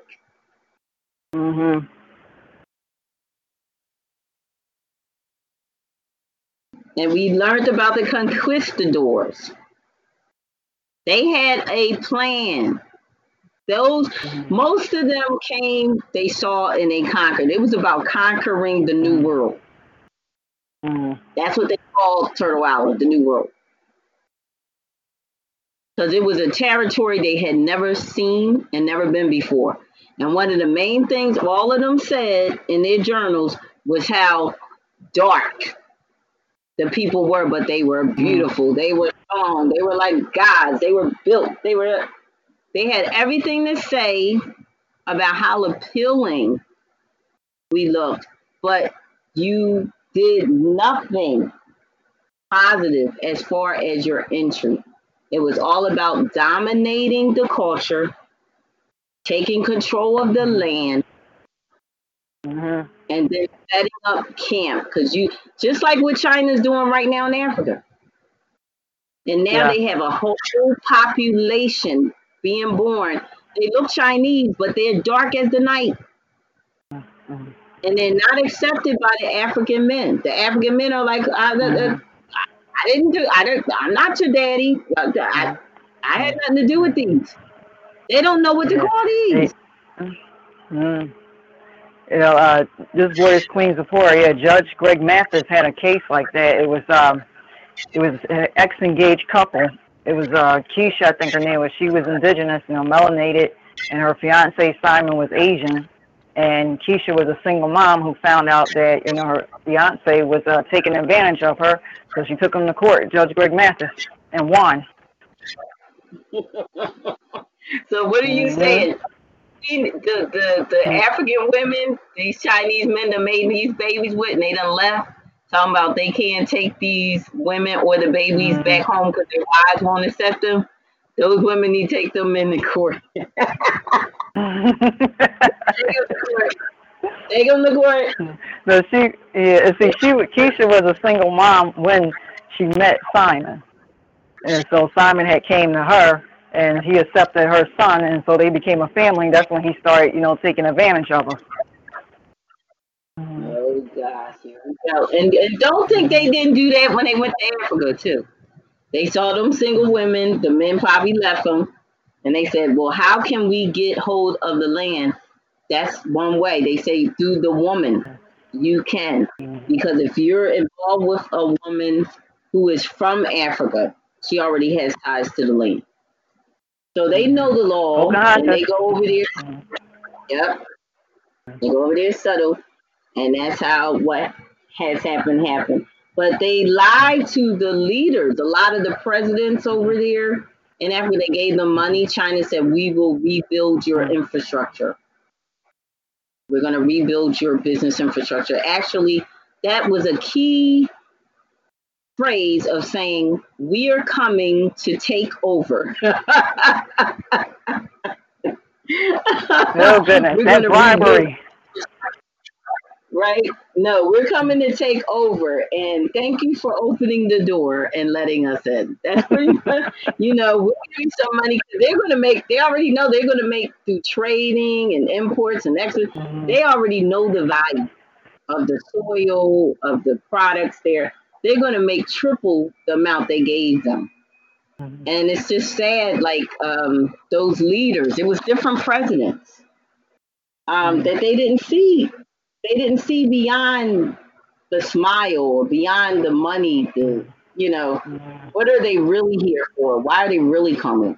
They're coming to take over, and you let them. You let them in the front door. You never do that. To an outsider, you let them in your front door. And even the natives, it was like the natives here, they took these white settlers on face value. Because again, they came with their Bibles and their crosses. So you take them, and even the Spanish, they came with their Catholic, they Bibles, the Santa Biblia, and they came in, and they believe, oh, you are from heaven, you come to help us, or whatever. No, they didn't. They was the devil in sheep clothing. That's how the devil comes. Gonna come with the Bible and the cross. Just like that time Trump had the Bible, he was taking outside that church, holding the Bible upside down. Right there, I'd have said, "Oh no, we got a real problem." And somebody made a remake. Somebody made a remake of that picture, and a lightning bolt struck him. He was Christy Black, and the Bible crumpled.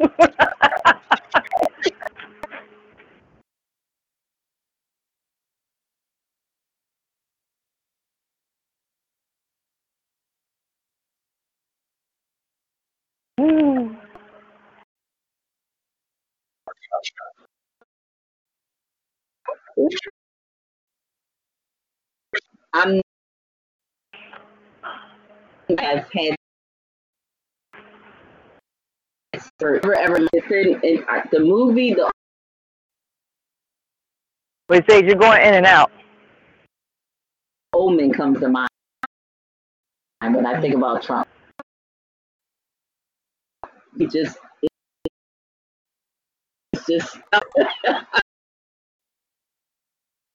shit, burning sage, all that stuff.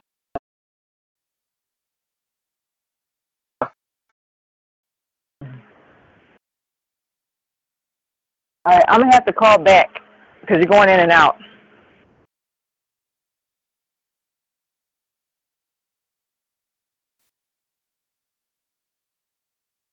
I get the hope I'm social. Well, ladies and gentlemen, we are back. There was a little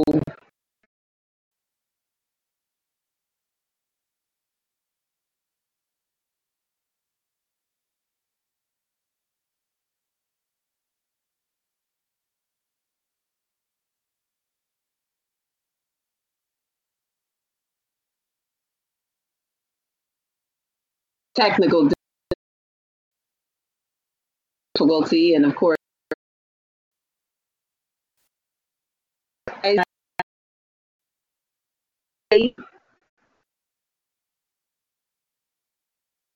it's just so much.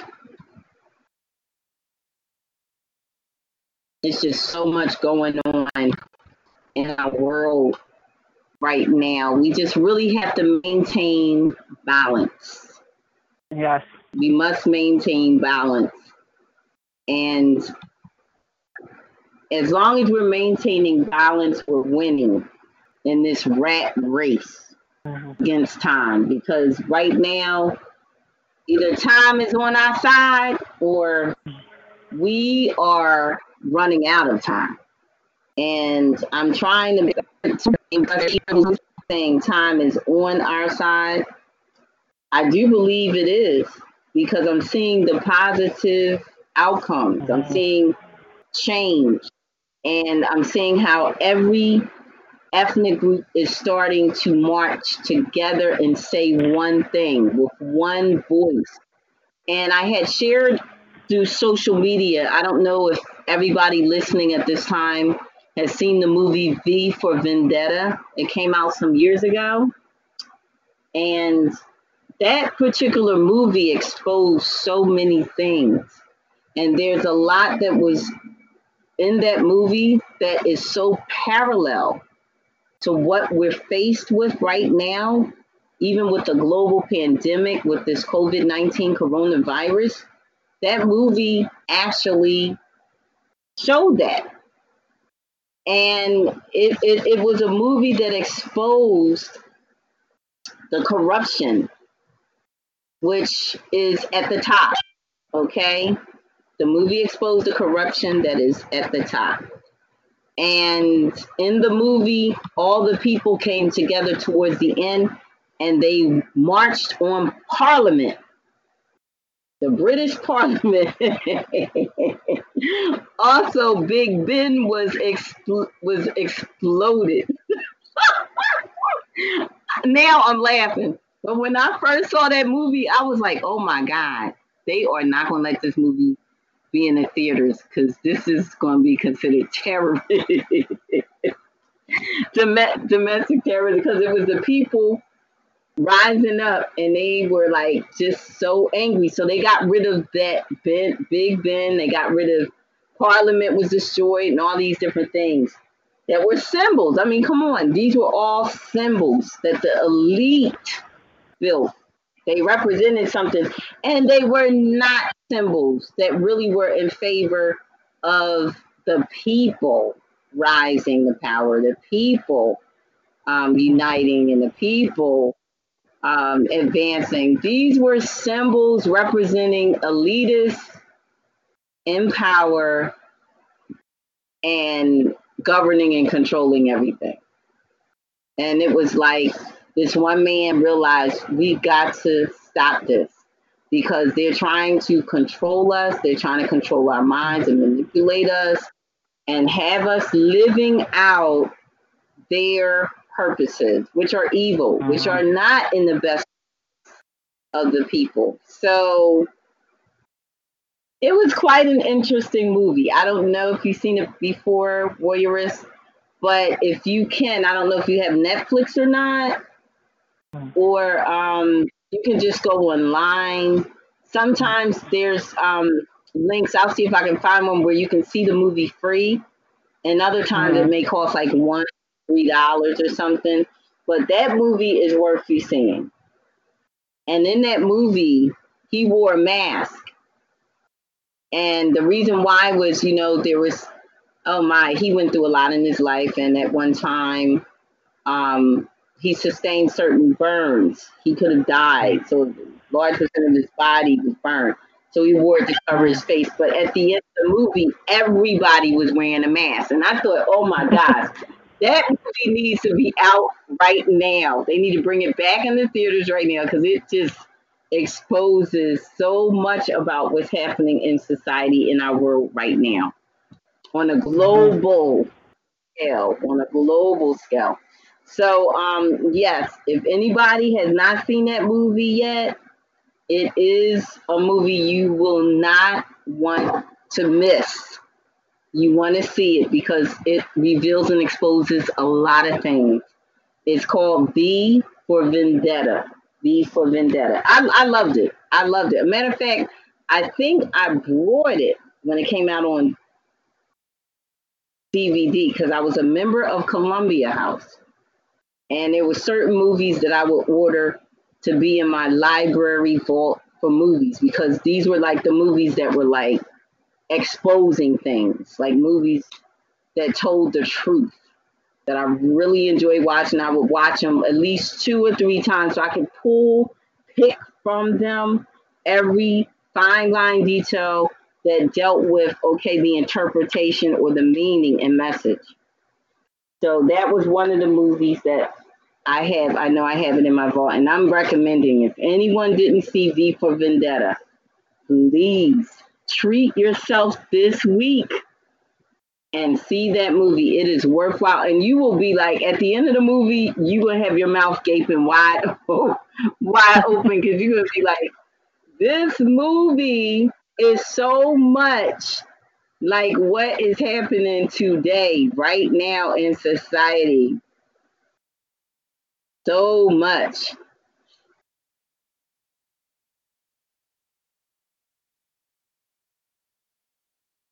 So, there were a couple of topics I thought we would cover tonight. And I'm just going to throw them out there so you can keep them in mind. One is using animals in medical research helps people. That's a controversial topic. And we're going to see if we can get some time in on that. Warrior's Queen, I want to hear from you perspective about using animals in medical research helps people. What are your perspective? What is your response to that statement? Do you agree? Do you disagree? And give a little background reference of what you know about that. All right.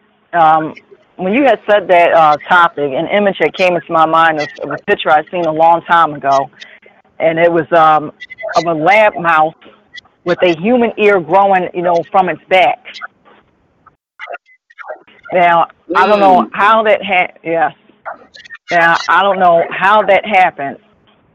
Right, but the second thing is using with the animals and experiments. Animals and humans have different organs. They're different species. So if you want to crossbreed like you're doing the food, don't be upset and scared when when you create something that you're intolerable of. Yeah, and then when you why are you experimenting on animals for? What's the purpose? Now that's the number one question. I'm glad you put that out. Why are you experimenting on animals in the first place? What is the purpose?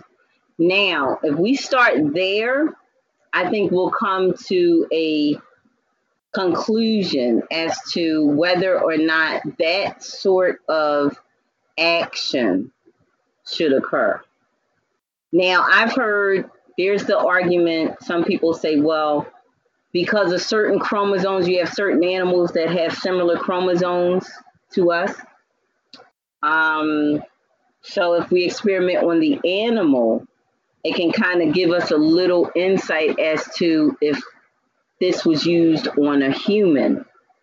Okay, so it's used the animal to be the lab rat rather than use another human. So that's what some people use for their argument. And then you have that other group like PETA, okay, that are about protection of the welfare of animals and their rights. Now, PETA is going to say, first of all, animals' rights are violated. Whenever animals are being used, and they talk about the types of conditions that they're under when they're being used for experiments, they are not safe.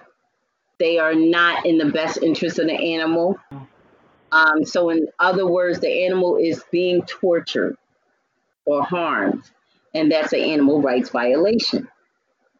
So if we're taking into consideration laws are in place now to protect animals' rights and to protect their safety, then we have to take into consideration not everything that seems good is expedient.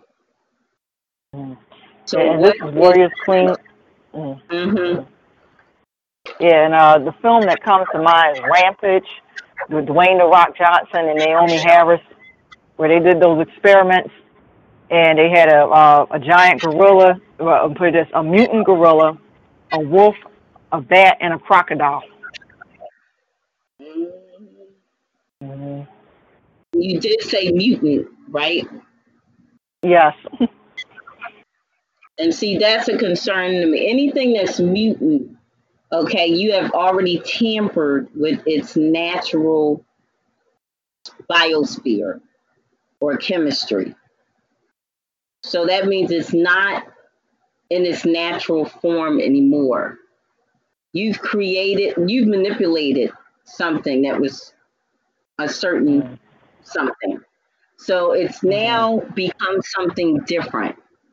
Okay, so a whole new set of rules will apply because now it's a creature of a different, it has a different chemistry now. So you're going to have to learn, okay, well, how does this animal function? And it's a new creature. It's different. And you're causing confusion, actually, as far as the natural order of things. If it's not in its natural order, it's disorder or, becomes chaotic. Yeah.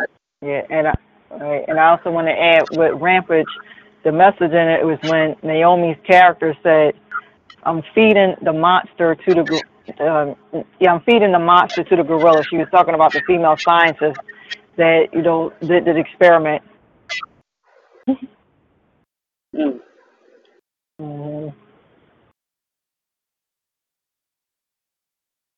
Now, I've been hearing a lot about grass-fed beef. And to me, that just sounds fishy.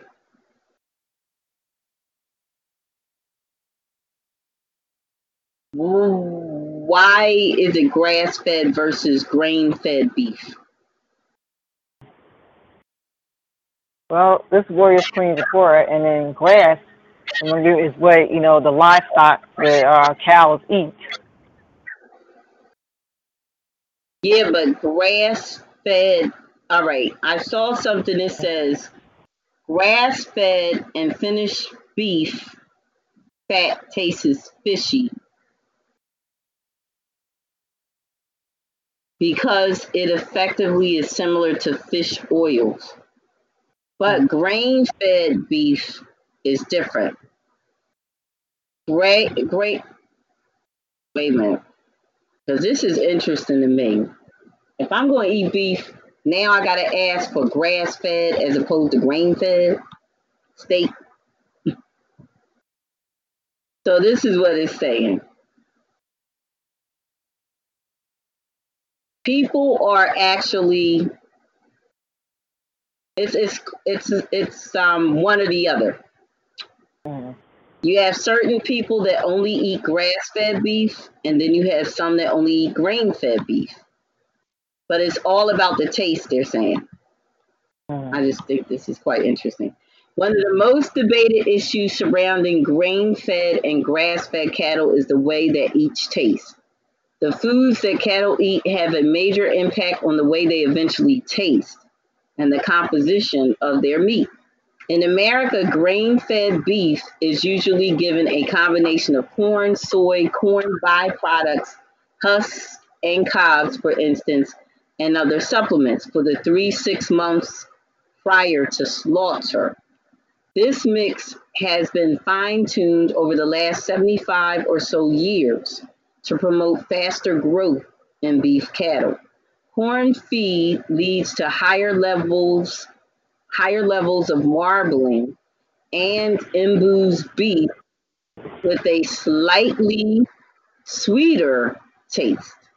Okay, so that's the corn or grain-fed beef.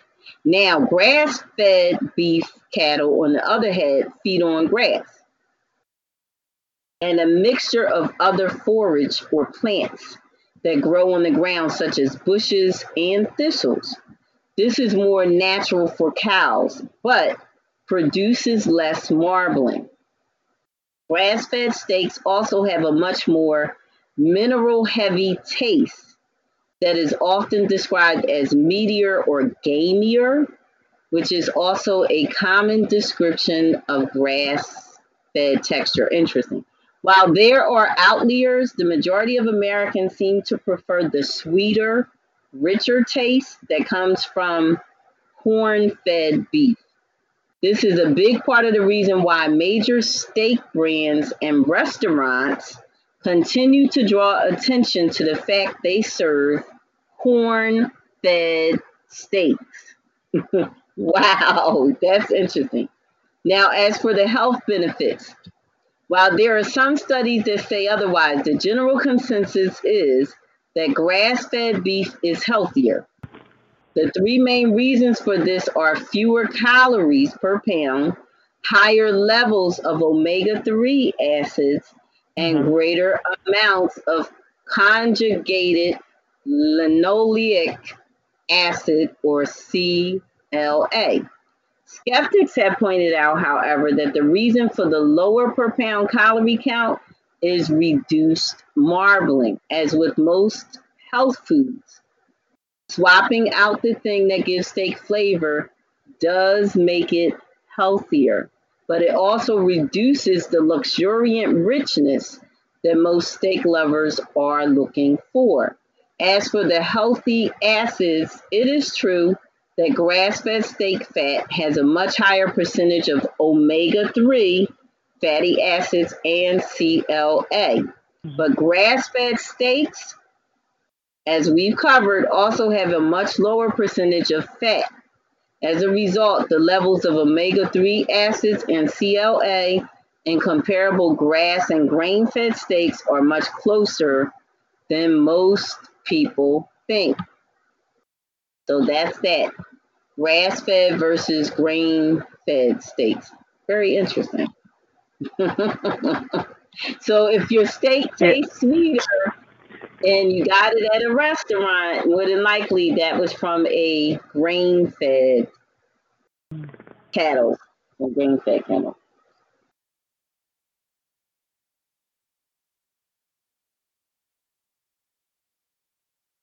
Boy, talk about genetically modifying. Yeah, diet plays a huge part in so much. It's like if we just know, and the same with what we eat too. Like the old saying goes, "You are what you eat."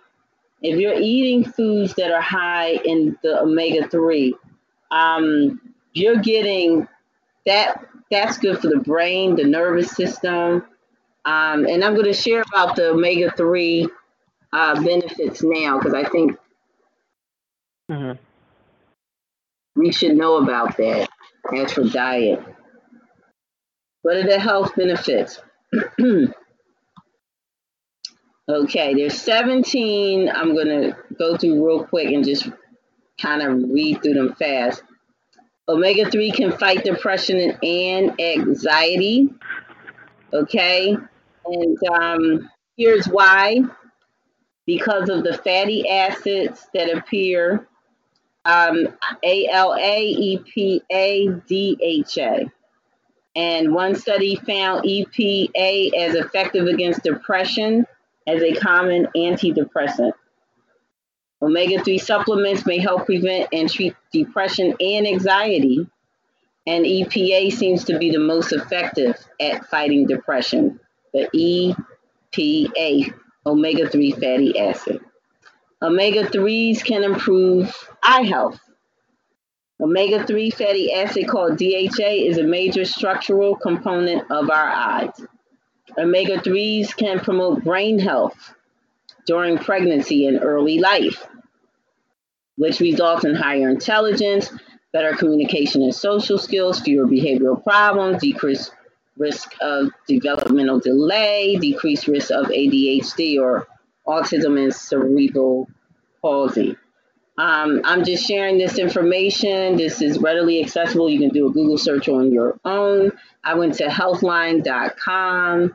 And again, the title is 17 Science-Based Benefits of Omega-3 Fatty Acids.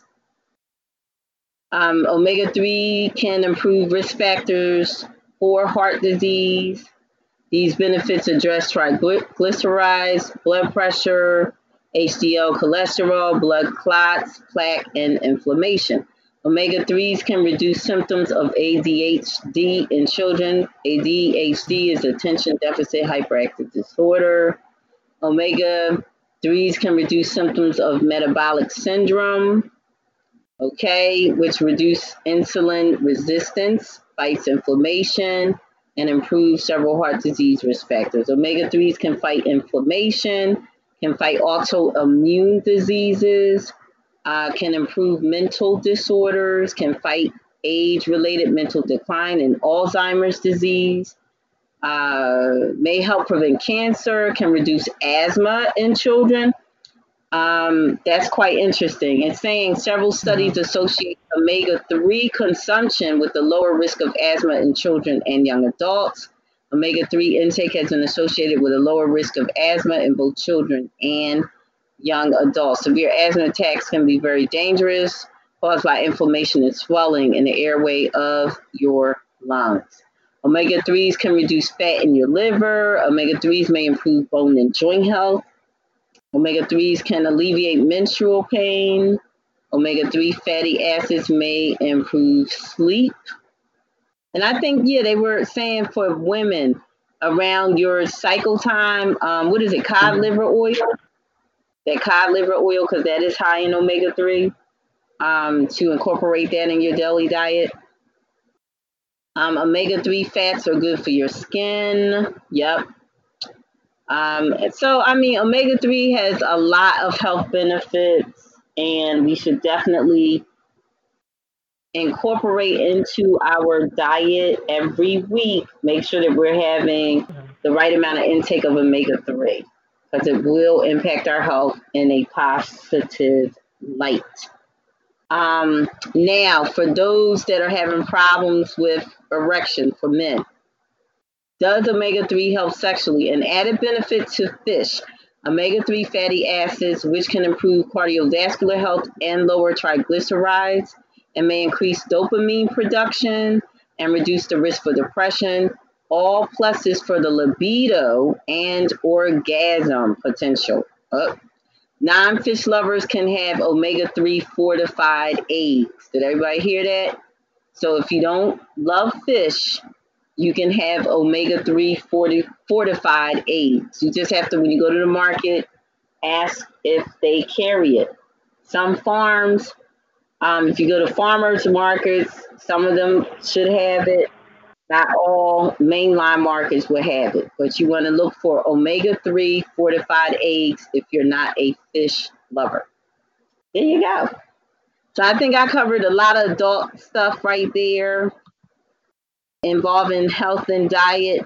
So let's get to election 2020 in November, this November. I've been noticing these ads lately. And there were two ads in particular, Warriors Queen. I want to get your comments and commentary. There was one showing Biden, and these are two ads by the Trump campaign, okay? One showing Biden, and it starts off saying that he's slipping, right? And then it shows different videos where Biden either forgot what he was saying, or he couldn't, if he didn't forget or couldn't remember, he was acting real strange and odd, like he wasn't altogether with it, okay? From a mental health standpoint, as though he was forgetful, seemingly snapping off at people, acting really just out of character. And it all summed up saying that he's not in the state of mind. That's what really the ad was pointing at, saying he's not mentally capable, he's not physically capable. It showed him sleeping, falling asleep during an important press or meeting or something.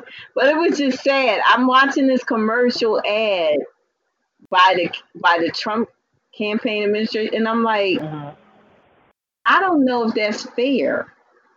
When is it when in terms of these ads? Because I mean, it's one thing when it's okay, you trying to promote one candidate is, their campaign, they trying to promote themselves as being the better choice.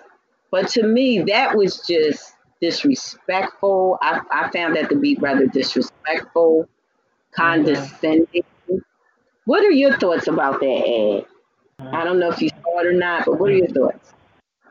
I just saw like the beginning of it when it was pop up when they were saying about that Biden was slipping, and it reminds me of something I had said to somebody about when it comes with political advertisements, is that you telling what you're going to candidates tell what they're going to do, but you don't slander. That's slander when you insult your opposing candidate. You just tell what you're going to. I feel you should just tell what your plans are, but don't insult your opposing candidate. And so this is what they were doing with Biden, with Trump, what Master Trump was doing with Biden. And then the second thing is regarding Biden's seemingly odd behavior. I call it the front stage backstage performance. Is that he's putting on what he wants you to see. The front with the like I'm gonna flip it. The backstage front stage performance is that they're putting on what they want you to see. But wait, I'm sorry. Let me correct myself. I was right the first time. Front stage backstage performance is that he's putting on what he wants you to see on the front stage, but backstage is like completely different. It's the preparation.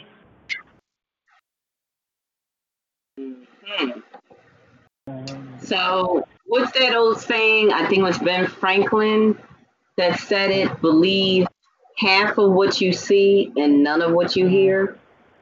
I think when we go to the polls this November, we need to think about what Ben Franklin said. Because go ahead. It's negative. It's a lot of negative things being said in those ads, and I think we should not allow them to influence us. There was another ad because it's slander. There was another ad where it shows Biden as a young man, and there were some comments that he made on the lines of segregation. I believe he was for people being segregated as for schooling, not busing children from outside communities who were Black into better schools, and having the bus take them there. He was not for that during that time. And he also for some other things, if you listen closely. He said he was for some things where people could be arrested for, I'm trying to remember, was it crossing the street, jaywalking, and all, like he said, you'll find other things in that bill. But he was he used irony and sarcasm, and he was trying to say, like, you're just focusing on one thing that I said, but read the full bill. It's a lot more that I put in there. Okay. So anyway, people change. Like, that's all I'm going to say about that. If indeed he had those feelings or whatever, people do change. Because I know as a vice president of President Obama, he showed me a lot of support to President Obama. President Obama being a person of color, Biden was in his corner, and I thought that he did a fine job supporting the president.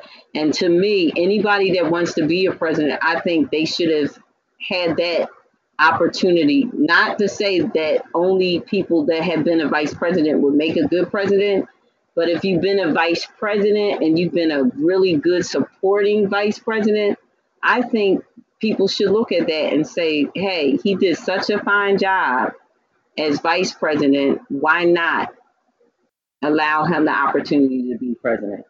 But I noticed the ad also talked about the fact 3 times so far he tried and he didn't, succeed. Well, 3 times is a charm.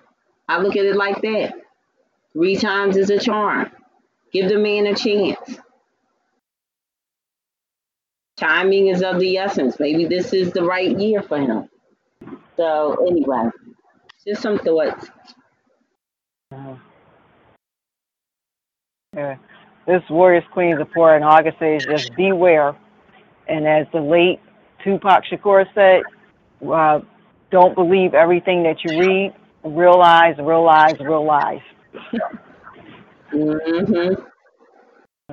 Yep, I agree. Tupac was spot on. Mostly every rap. If you decode what he was actually saying, he was dropping a lot of knowledge and wisdom. And if people were awake, their consciousness heightened, and they were aware, they could receive what he was saying and the benefits of that. Yep. The late Tupac Amar Shakur.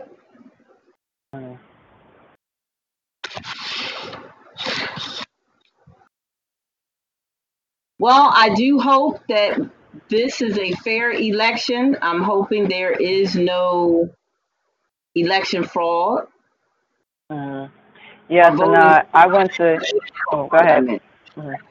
Yeah, I meant to say I hope there's no voting fraud. Seriously.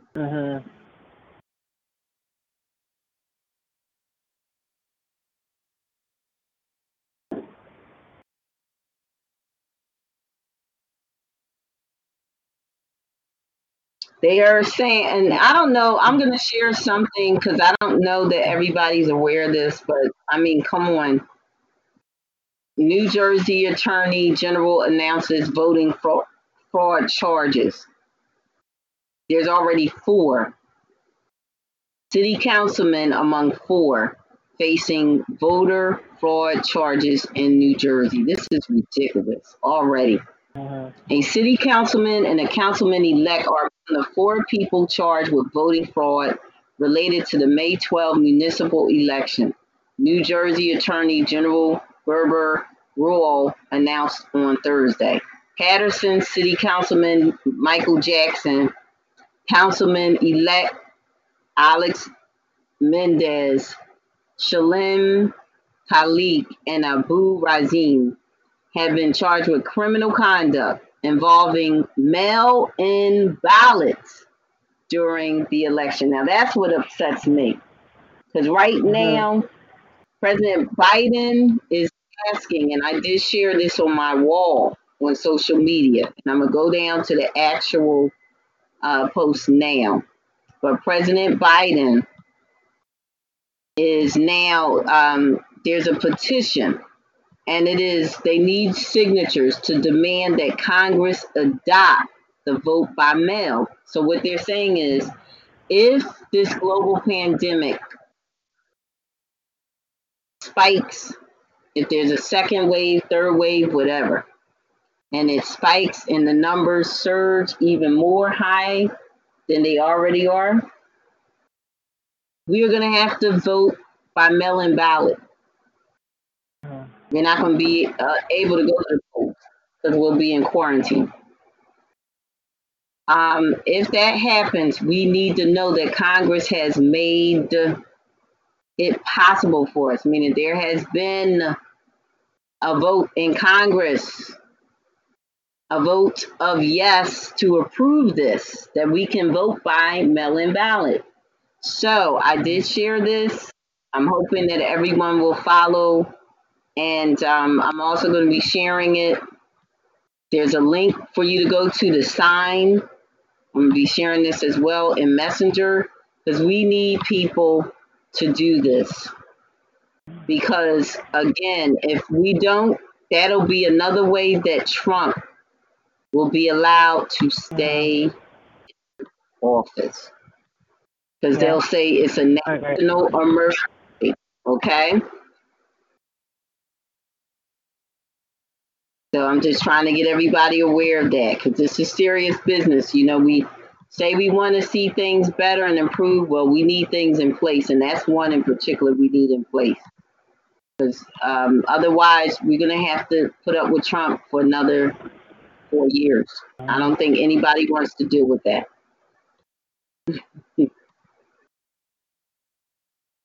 And don't think he's not counting on it. Don't think he's not banking on it. Don't think all of those meetings he has with Putin and all them other folks don't have nothing to do with that. He's trying to secure his plot. He don't want to leave. Because there's a plot. He's for a reason. You got to remember, Electoral College, they voted him in. When we voted for Hillary as the population vote, they voted for him as Electoral College. That's how he's in there. So he's in there for a reason. It's something they want him to fulfill. And we just got to keep that in mind. Don't let it happen. Congress needs our signatures. They need our signatures. In order for those types of bills to become passed as a law, it requires the signature of the American people. And we have to be willing to do what we need to do. Sign these petitions, people. I know it's a difficult task. Sometimes, you know, we don't like politics and, you know, we don't want to get involved and we don't want to do this and that. But sometimes it requires our voluntary actions for change. And we've got to be willing at this point. It's beyond how we feel. It's about, let's do due diligence, what is essential. Let's do the right thing. Yes, and this is Warriors Queens report. And speaking of the vote mail-in ballot, Trump's new Postmaster General is Louis DeJoy.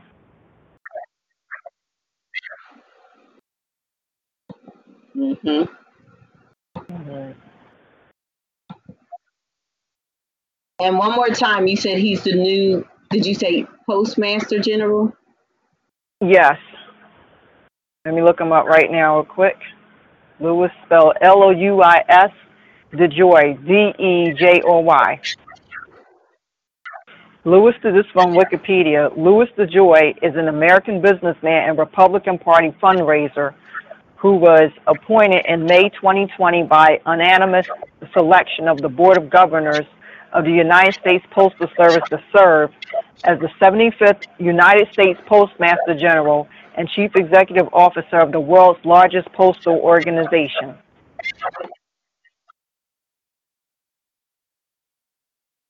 And what's his agenda? That's my concern, because everybody that has melanin or is melanin may not be in for our best interest as the people. Some of them are bought. They're sold. Yeah, well, Louis DeJoy is Caucasian. Yeah. Louis DeJoy is Caucasian. Yeah, some of them are sell out. They do not have our best interest at heart. And we got to do our part, bottom line. And I'm sharing the petition link now, hoping that people will pay attention, share it on their wall, because we need to sign this, or else Trump will be our president for another 4 years. And he's going to use this global pandemic to his advantage, like he always does. You have to be aware of that.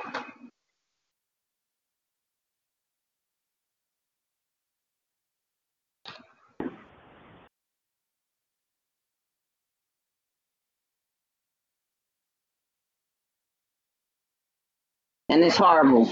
It's horrible. It's sad. We should further along than this. But this is America. This has been America for a long time. Now, I looked up the word condescending because I wanted to make certain of what the meaning is. And what I discovered, it says having or showing a feeling of patronizing superiority. Patronizing superiority.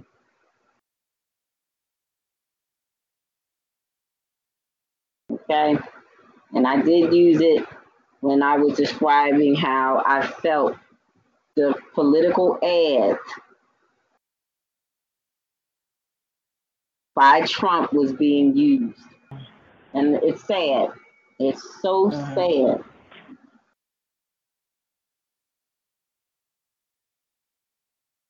Because Biden is 78? 77, Trump is 75.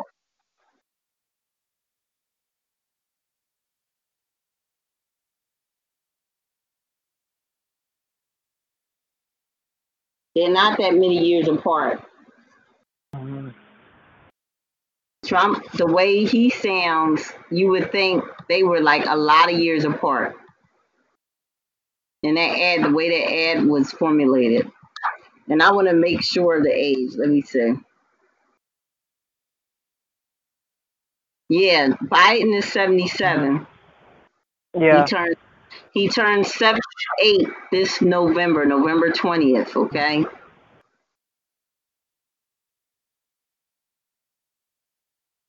And Trump is 74. His birthday was this month. I didn't even know. His birthday was June the 14th. Now, I have a problem with this. His birthday was June the 14th. I didn't see nobody circulating no birthday card. Say happy birthday to Trump. Like they do everybody else that was a president before him. That's not right. We got everything. This man, he is our president. This is not right. His birthday was June the 14th. And this is the last day of June, and nobody still is circulating any cards saying happy birthday to Donald J. Trump. What's going on in this world? This is not right. We got to fix this, America. We need to fix that. That's just not fair. I didn't even see a commercial or nothing. Happy birthday, Mr. President. I mean, nothing. Nobody, nothing. This is what? That's not right. He's 74 as of June the 14th. Wow. Well, happy belated, Donald J. Trump. No, I did not vote for you. And I have no plans on voting for you this time either. But happy belated birthday. You deserve a birthday greeting. And I do wish you all the best. And I'll leave it right there.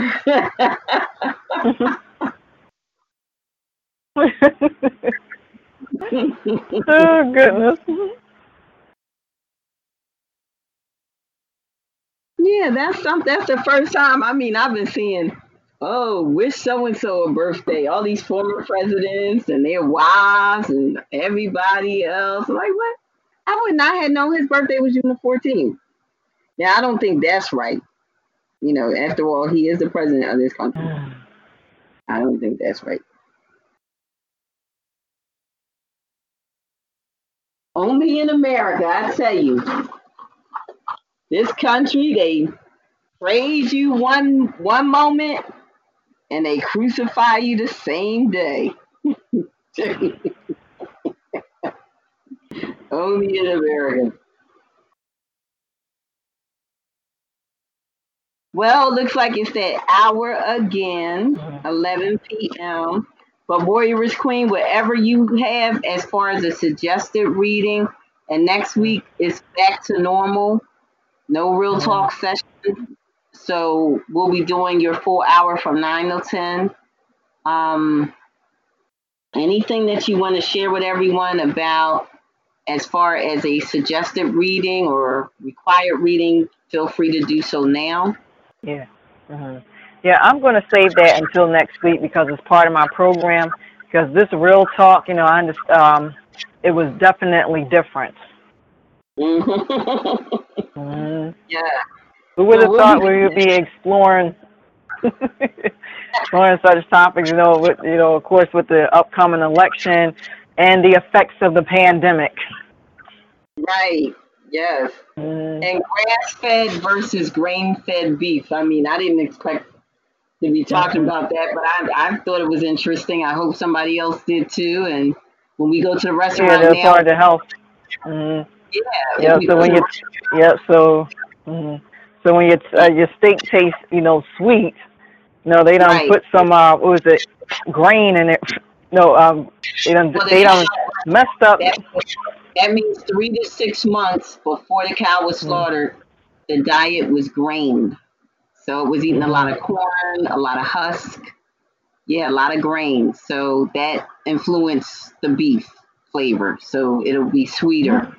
And if it was grassy, a lot of grass, they also ate the bushes, the thickets, and I thought that was interesting, thistles. And that would mean the beef had more of mineral. You could taste the mineral taste, where they would equate like fish, because fish are high in omega-3. So the grass-fed beef is higher in omega-3, so the taste wouldn't be as sweet. So I mean that's interesting to know how it affects business or the economy. So if you go to restaurants, if it's tasting, most restaurants are going to have grain-fed beef because they know people like the taste more. So that's important to know too, as far as dietary nutrition fact information goes. Because some of us are just straight vegan, so you want to make sure that on the menu it lets you know it's grass-fed beef. So whatever you order, you want to make sure it's the grass-fed beef meals and not the contrast.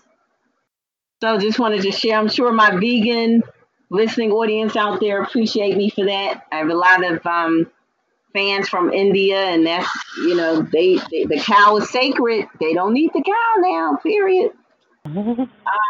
So it's all about if you got something that's like Dunkin' Donuts, for example, the Beyond Sausage sandwich, which is all vegan.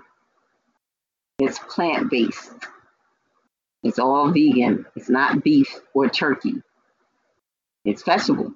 I tried it, and let me explain. It has a good taste. It's different, but it has a delicious, good taste. And when you eat it, you don't even think it's not meat. And it tastes better to me than beef. It's called the Beyond Sausage Sandwich. Dunkin' Donuts sells it. It's worth it. It's worth the try, people. Just letting you know if you haven't tried it, it's worth the try. Yes, it is. Well, I'm going to bid everybody adieu. One more thing, the phase of the moon. Because I am going to do my moon gazing tonight. Get a picture. I like to get a picture of the moon. It's a nice open sky in a certain field area near my house. And I'm able to get some really good pictures. So the phase of the moon, June 30th, the last day for the month of June, which is Black Music Tribute Month. Donald Trump proclaimed it on May the 29th of 2020. Let's not forget that. So, what phase is the moon in tonight? It is called the waxing gibbous phase, and its illumination is 74%. Wow. It's not full moon yet, but we're getting closer. We're getting closer. Getting closer. So just wanted to share that in case anybody wanted to know. Again, the illumination is 74%. And the moon age, 9.72 days. Interesting. A lot to be said there. Well, everyone, I'm going to bid you adieu. Bani Nui, which is just saying good night.